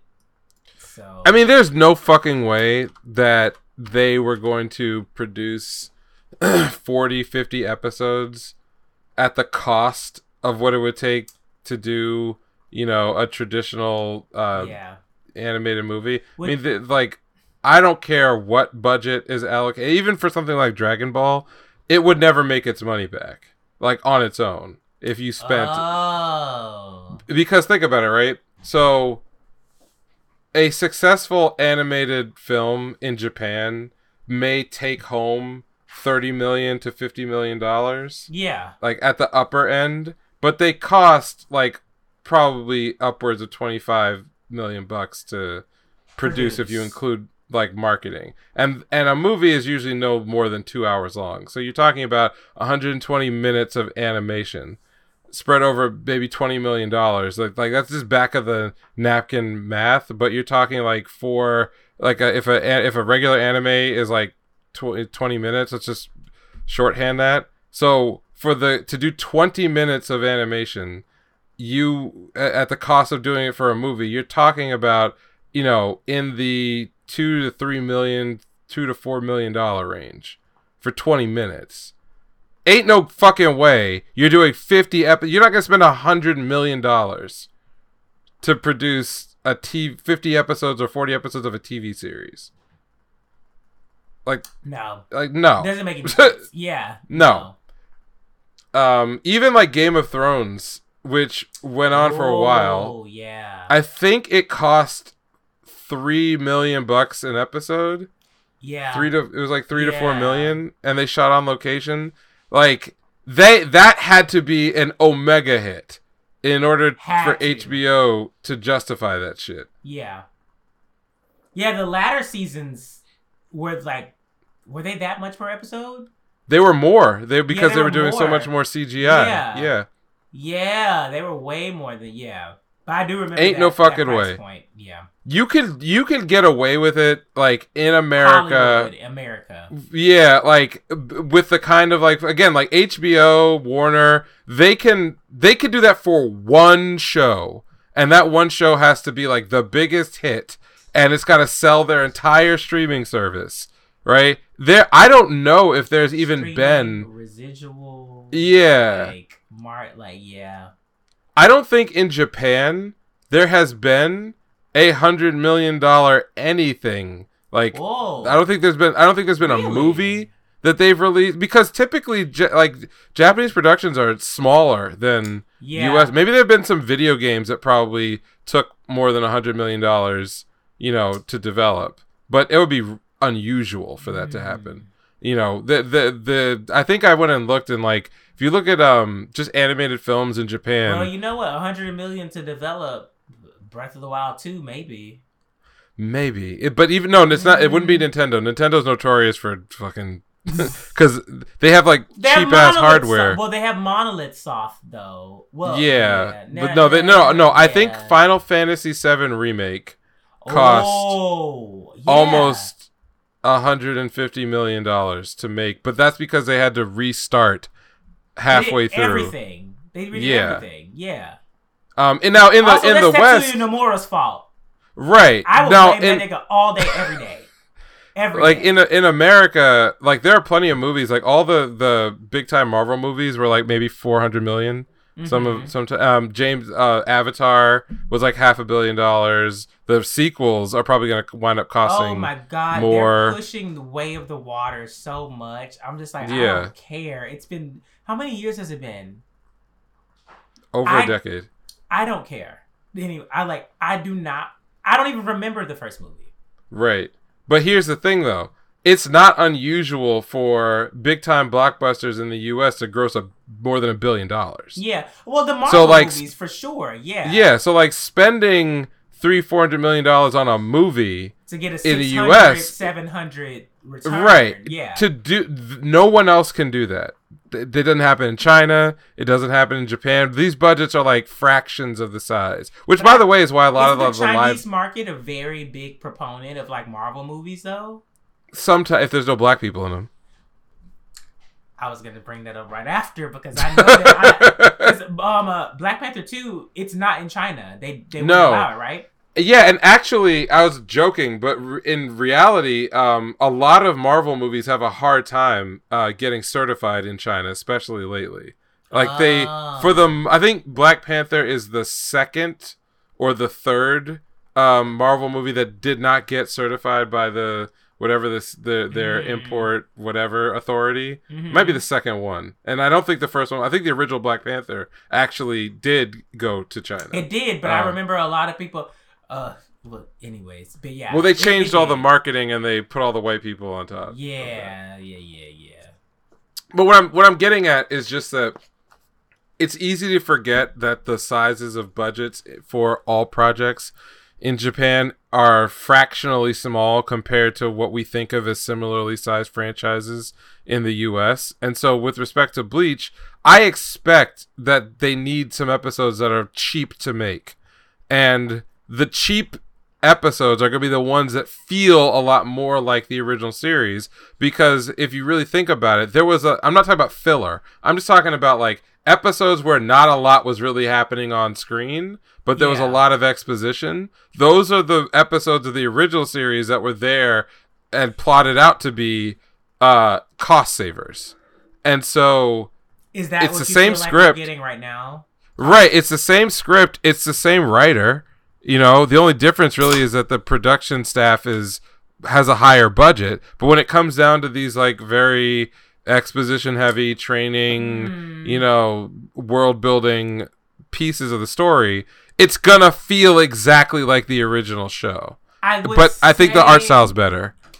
I'll hold that opinion, but what I'm thinking about saying is, which I haven't watched the episodes yet, so I'll come back around and like reinforce and state if I'm wrong or not, but what we got from the first few episodes, especially with like the scene direction and how they transferred scenes, I would have liked some of that to stick around. Like they could at least play artistically with like the, less action heavy, because that's what they did when like with the two sisters like in the kitchen, and then like them turning the flame on and it transitioning into another scene. Like they could still be artistically creative with some stuff, but I guess it's Well, all I'll say though is that the whatever you feel about the kind of aftermath episodes, I think for the most part they're handled pretty well. Like I'm a Bleach fan. I enjoyed a lot of the original series and the method of storytelling. I'm just saying that it's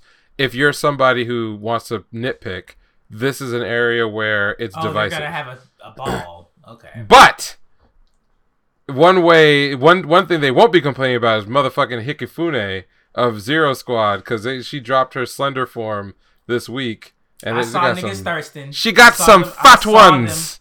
I saw them. She got some fat ones. I saw them thirsting. I saw them thirsting all over.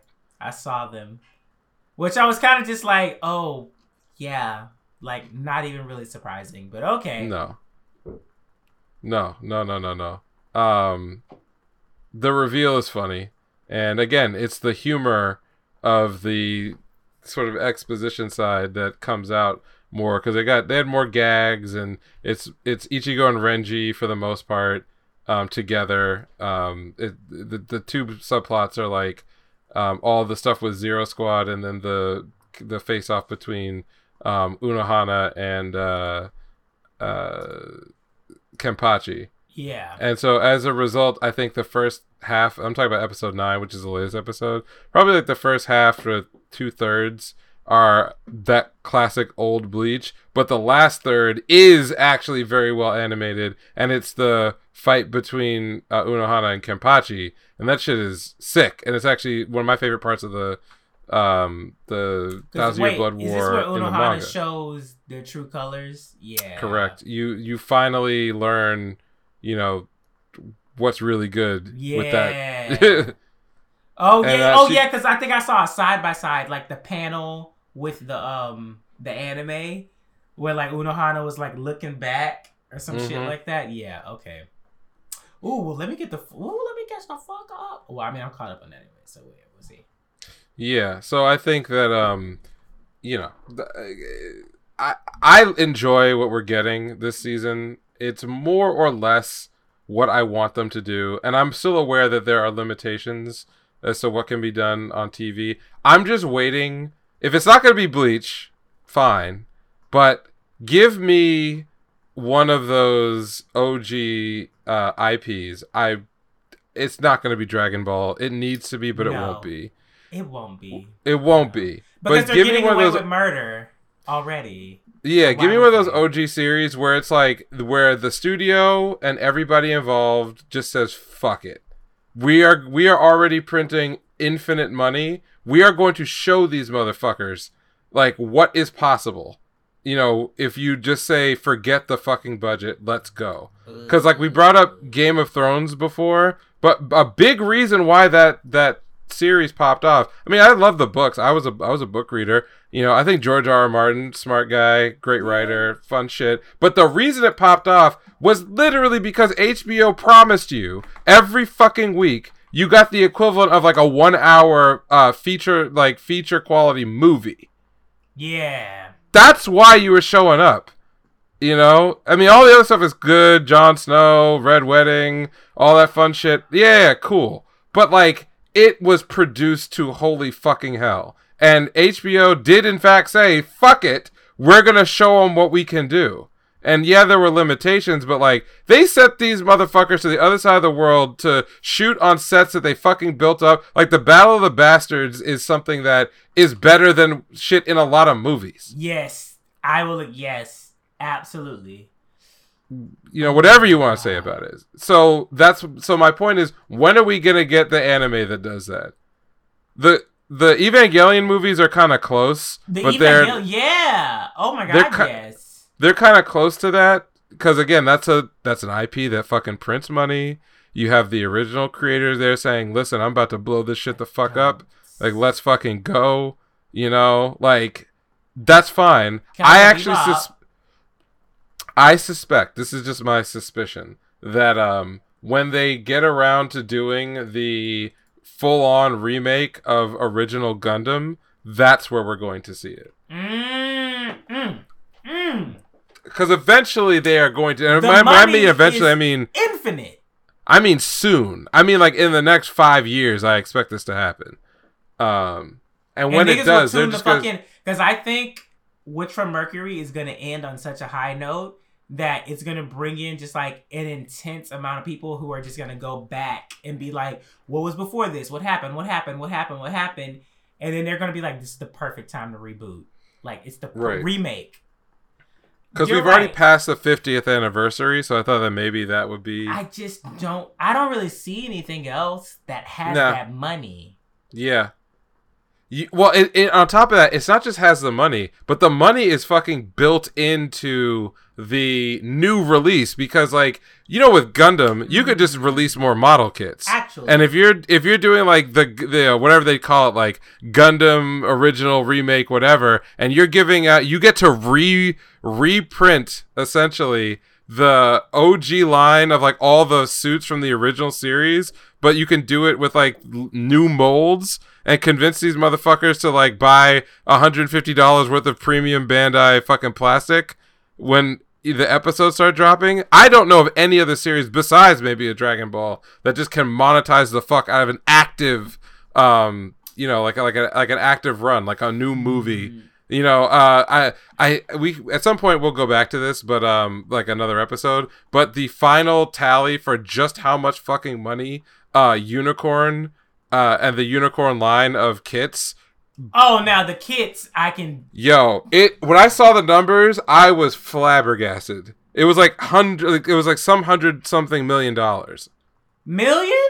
Yeah, million. Because remember they sold the kits over like 6 years. Because the OVAs, they started putting them out before the first OVA came out. I think it took 4 or 5 years for all the OVAs to come. And then they re-released a bunch of shit when they did the TV cut of Unicorn. So, well, that's fucking insane. But Yeah. looking at this stuff, the only thing that I could see us getting like high quality like movie remake would be Fate Stay Night. Oh shit. Yes. I Fate, forgot about that. because they have infinite money. Yes. They have money. And we got Fate Unlimited. But Stay Night, we still only have that like, that old version. So what is the correct route? Is it Stay Night? Is that the correct route? I don't think. No, I think Heaven's Field. So Heaven's Field. But Heaven's Field is like insane. Like I just don't know which one is like the canon. Main route. I don't know. I think it's the 3 routes. I don't know which one is the canon. I don't know either. Actually, you know what? I think all of them are canon, based off of. I think every single route has a spinoff. Okay, that's funny. Yeah. Which also, because they did Fate Zero. You're right. I'm mad I forgot. You were totally 100% correct. It's going to be a Fate show. Something. Yeah, it's going to be a Fate something, because Fate Zero was completely original, and then Unlimited Blade Works came, and niggas lost their mind because they were like, "What is this series?" Yes. And then they did Heaven's Field, which I haven't seen the Heaven's Field movies, but niggas are literally like, it's some of the best anime. Oh, it is. No, that shit's fucking crazy. Yeah. So I'm like, if they're gonna do a remake, Fate Stay Night. Yeah, like, that is they the have one. They have the money. That's wild that it would be that and not Dragon Ball. But you're right. You're totally correct. Why would Dragon Ball do anything for the fans? That's true. Why would they do anything? Why would they do anything outside of milking money? Why? These billion-dollar IPs. That's what I'm trying to get at. Yeah, it's like exactly. And Fate is Fate probably with Fate Grand Order is billion. No, Fate it also is well monetized. I'm just saying, like, remember when we like a couple of years ago or maybe a year ago, we went and looked up for the pod the IPs that were the most valuable, and it's like you see this shit, and I think Dragon Ball was like in the top like 15, and it's like worth X billions of dollars. Hello Kitty was like, yeah, oh my god. So like you're telling me that they can host the Olympics, like Goku can be the host of the Olympics, but we can't get a high quality, like, blow out the barn doors, let's go fucking crazy TVs. No, we get fucking Super with, like, Goku's face looking like it's melting into a... fans settle. They settle. You want to know the difference between Dragon Ball fans and Fate fans? Fate Grand Order dropped, and them niggas was like, unacceptable. We will not take this shit, and you will not get our money. They turned that shit around so fast.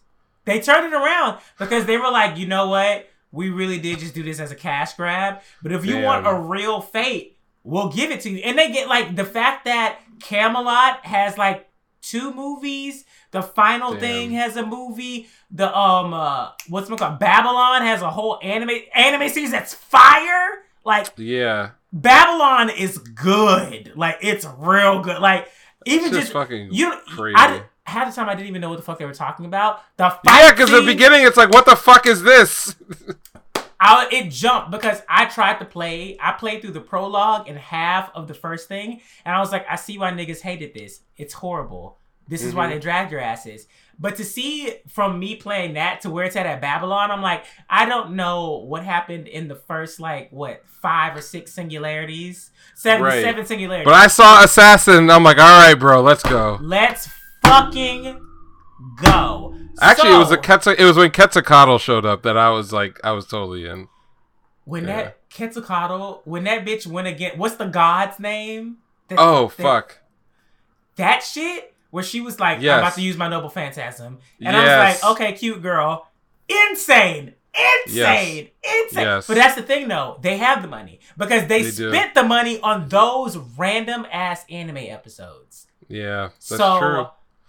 I think you're right. When you're right, you're right. The Dragon Ball fans and the Fate fans is the Fate fans, they will bitch. They will literally say, this is not good enough. Like, this is not good enough. Especially with Grand Order. It's like, we give you too much money. And with the rates of Grand Order for summoning, They're like, we'll give you too much money. This is unacceptable. Yo, that's what I'm saying. The worst thing about the Dragon Ball fandom is the poverty. This some poverty ass niggas in that fandom will take they'll take crumbs. They're not, because they're spending money on the Dragon Ball, the 50 Dragon Ball. I mean psychologically it's poverty. Cause think about they all think the horse can't get shit. Anything better. Yeah, it's all the horse shit they get shoveled like year after year after year. Either it's literally nothing, or it's what was that? What was the one? Like, why did we need Dragon Ball Kakarot? Is that what we want you spending your money on? I actually think that the most like out there thing that they did was the Dragon Ball Dead by Daylight thing. Yes, I don't understand that. Who asked for that? No one. I don't know who asked for it, but actually watching people play it on Twitch, I'm like, this actually looks fun. So whoever pushed that idea, because you wouldn't expect that from Dragon Ball. You wouldn't expect that. That's doing something outside the box. Another Dragon Ball RPG where you literally go through the whole storyline again, I don't want it. The fact that Xenoverse 2 still has DLC coming out, burn it to the fucking ground. Are you like fucking my kidding thing? me? It's the equivalent of like, you ever get those or maybe your parents did back in the day, those like catalogs of like the companies that would like print anything on anything, like this is a catalog full of mugs and we could put your company logo on it, and you just like go through, it's like all this like cheap chintzy shit that it's like if you just slap a logo and it's like, yeah, this is for your soccer. Yeah, for your soccer team, for your family reunion. And I feel like they do that with especially with Dragon Ball. They will just like slap that shit on anything. It's like, oh, do we have a next gen console? We're gonna redo all the events from Dragon Ball Z, but in like Unreal Engine 5 instead of 4. And it's like, okay, bro. You know what would be some easy money for them that they're not gonna do because they're idiots? Remaking Budokai. Tenkaichi Budokai. Do you know how much time I spent playing that shit? Was I good? No. When niggas would come over to my house, what you want to play? Budokai. We did get down. We also got down on what was it, the GT one too. We played that on PlayStation back in the day. Oh yeah, okay. There was some there was some janky ass shit that they had, but I'm not even mad at like weird, very highly specific games. I'm just saying, like, that was them trying. That's what I mean. Something different. But now it's like, oh, we're gonna redo the Frieza saga for the 8,000th time. It's like, or to the equivalent of printing the logo on a hat. It's like, oh, what's a popular genre? All right, stick Dragon Ball on it. Like all. Listen, my plea. I don't want to talk about this again, but I know we'll be talking about it in 2 weeks. What are you talking about? No, we'll be talking about it. We will. I'm just like, my soul hurts. It's like, for the love of God, just put aside $50 million and just do the true from scratch not even remaster, rebuild of Dragon Ball. Of Dragon Ball. Yes. Dragon Ball. Yeah. Just and go when end to end. You have to learn combos and shit like that to get through the story. Yes. Please. Yeah. Please. Well, you don't get Kamehameha until a certain point. But anyway, it's not going to happen. I mean, the things that I want, and I am forever cursed. These things will not exist. And by the time they do exist, like, all the people I know who will care about them will all be dead. Like, I'll be 92 years old. None of my limbs work. They finally release like the perfect Dragon Ball game, and my dementia is so intense that all I can do is just remember. Okay. Like I'm just reliving the old scratchy VHS, of the original Dragon Ball. Can't recognize my own family. Like, that's my fate, is to be cursed like that.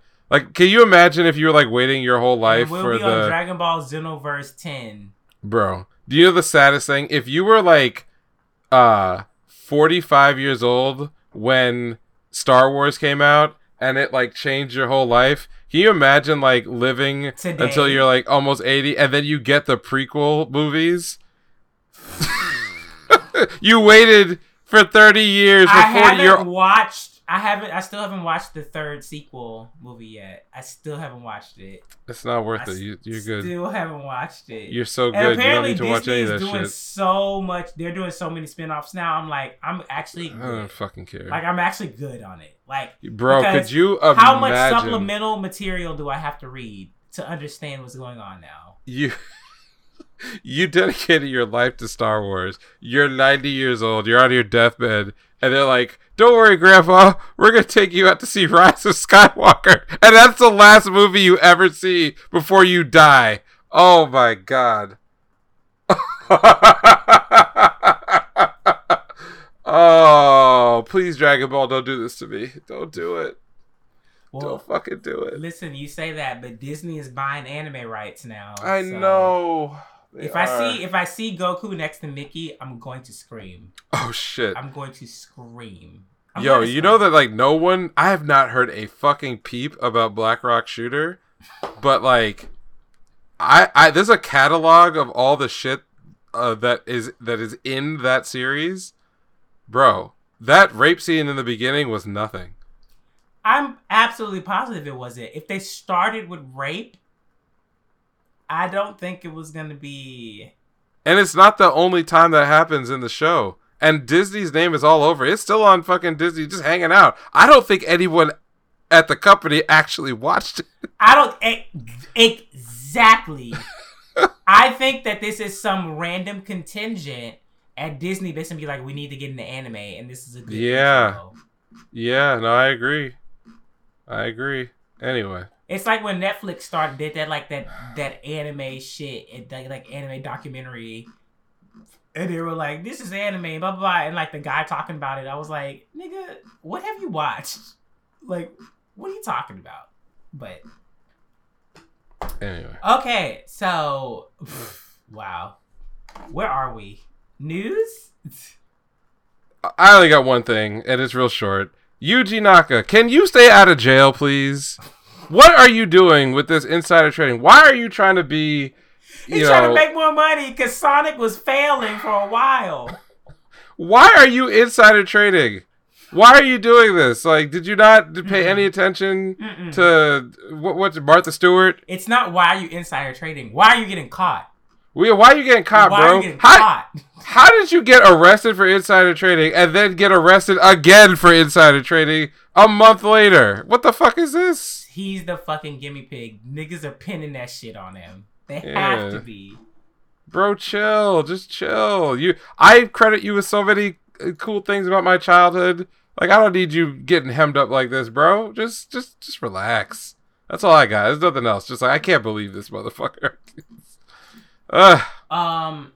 Well, in news-wise for me, Alice in Borderland Season 2 is about to pop off. I'm extremely excited about that. Ranking of Kings is getting another special episode in April. Oh my God. Like, my heart is swelling. Like, and I mean, everyone on the promotional material is accurate. Niggas are missing eyes. Niggas are missing arms. Niggas are missing hands. Like, it's like there is no healing. Like, you niggas got gouged. Like, thank you so much, Boji. I appreciate it. That's about it for me. I mean, the Konosuba spinoff is coming soon, which I'm looking forward to because I want to know if it's gonna have the same brand of comedy and comedy beats as the original. Because if it does, then it's gonna be a fucking smash hit. And if it doesn't, then what the fuck happened? But right, yeah, it's with Megumin, and niggas love Megumin. So love Megumin. So we shall see. But that's all the news that I have for today. And then I'll go straight into my recommendation. Shakugan no Shana. Fucking watch Shakugan no Shana. It's old. I know it's old. I know. It definitely does not move at the same pace as shows now. It's worth it though, y'all. It's so fucking worth it. The third season is like a huge improvement on the first two seasons.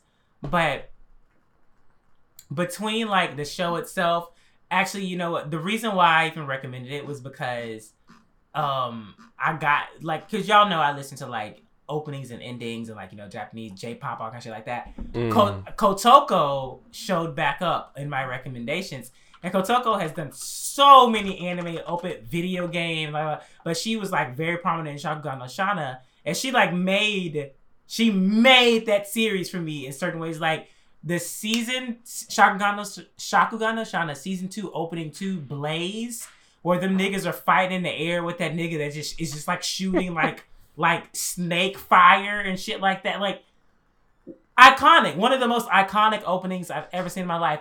But the music was so fucking perfect. But then it brought me back to Shana, where I was like, damn. It was in those days where like that was some of the only shit that you were getting. Shakugan no Shana was one of the only fucking shows where I was like, this is the only thing I'm watching. Like, this is the only thing that's good. And then it got to the point where I was like, I'm starving. I'm going to watch everything else regardless. So, Shakugan no Shana, it's done. It's complete. You watch all 3 seasons and you're done. It's over. Just watch it. It's great. It's not revolutionary, but it's good. It's good shit. Watch it. That's cool. Your recommendation reminded me of another older series that I think has been totally overlooked, but it was super cool when it was out. Tokyo Ravens, which is like like it's the light novel, I think, is still that's just still going. Or maybe it's not still going, but it's super. It covers way more than what the anime did. Like, it never got. Yeah. It got like 24 episodes, but I watched the first few episodes of Tokyo. It was interesting, but I'd never finished that shit. I think it moved a little too slow for me. It is on the slower side because they only get through 2 of the arcs, I think, in the 24 episodes. So it's like it's kind of a bummer that it didn't continue over. But I just remember it was one of those series that like I stumbled across just like super randomly, and the opening was good for it. So yeah, absolutely. And like I felt it, if you look at it at least from like the anime design point of view, like it is definitely of a time. You know, that like 2010s. You know, a lot of bad dye jobs, let's put it that way, like on purpose, including the main character's got his fucking tips. Like, come on, man, what is this? God.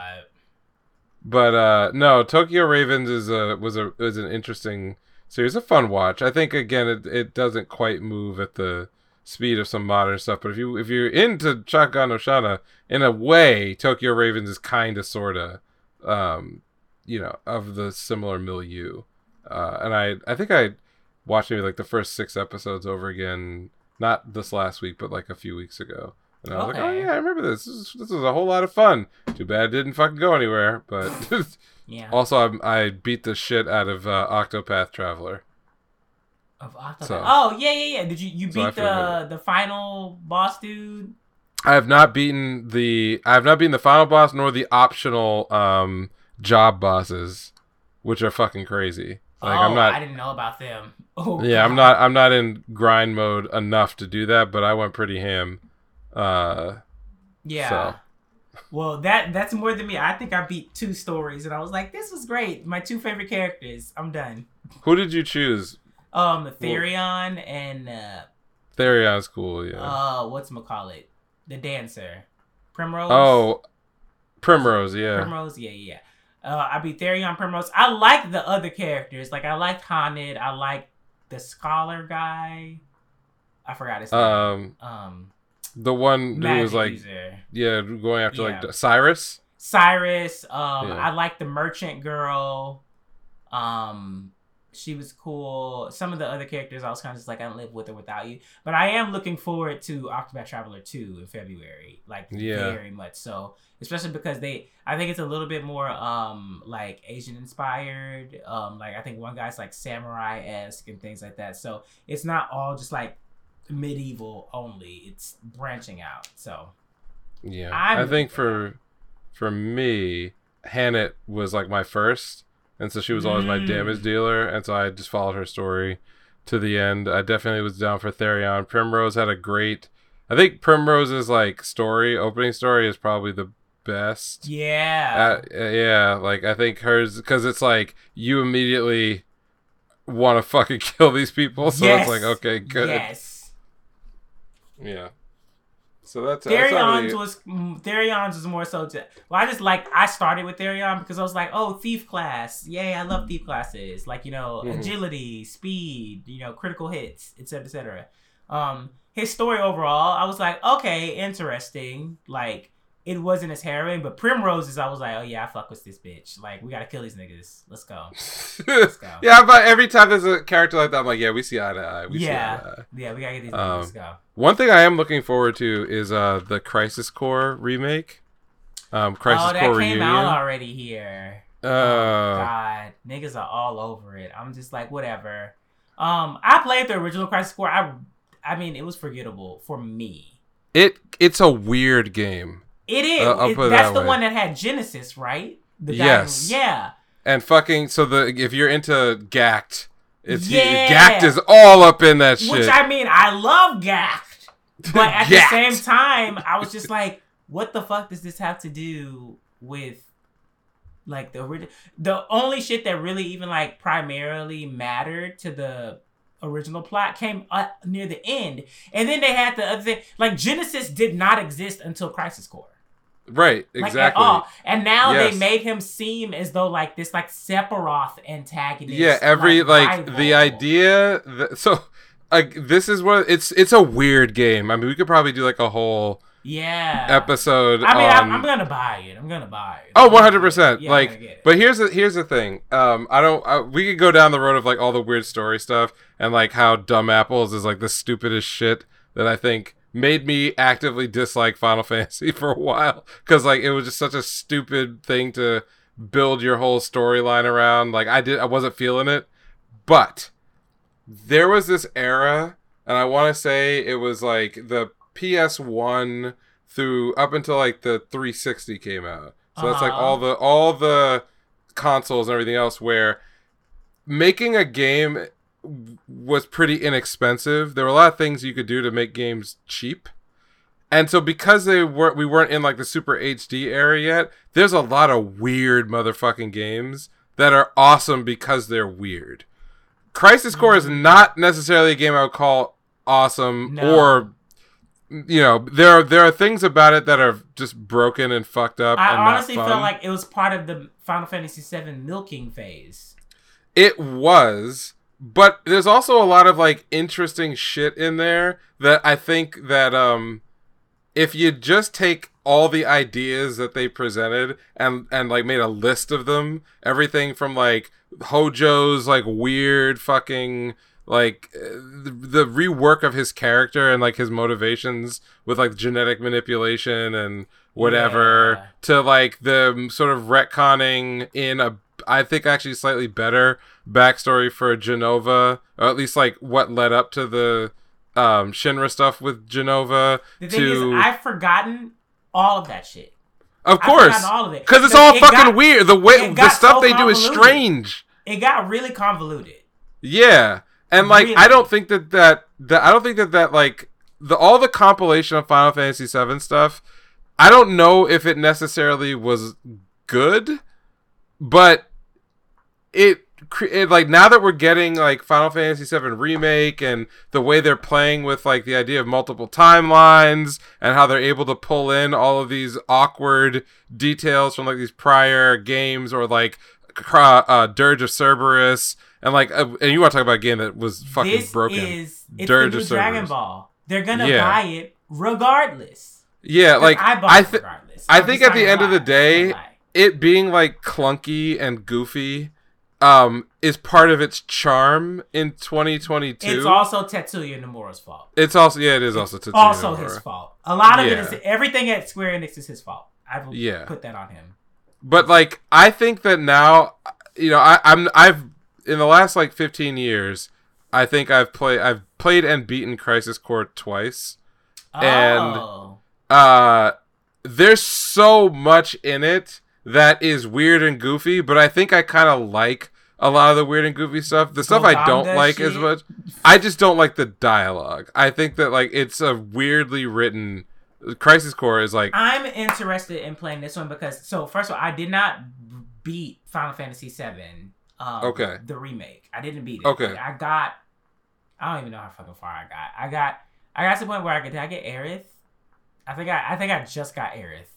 Oh shit. Yeah. So you were like maybe a third of the way through? Yeah, like I was not heavy because it came out like right before the pandemic like hit the shits, didn't it? Mm-hmm. Yeah, so I just kind of was just like, there's too much going on. I don't give a fuck about this game.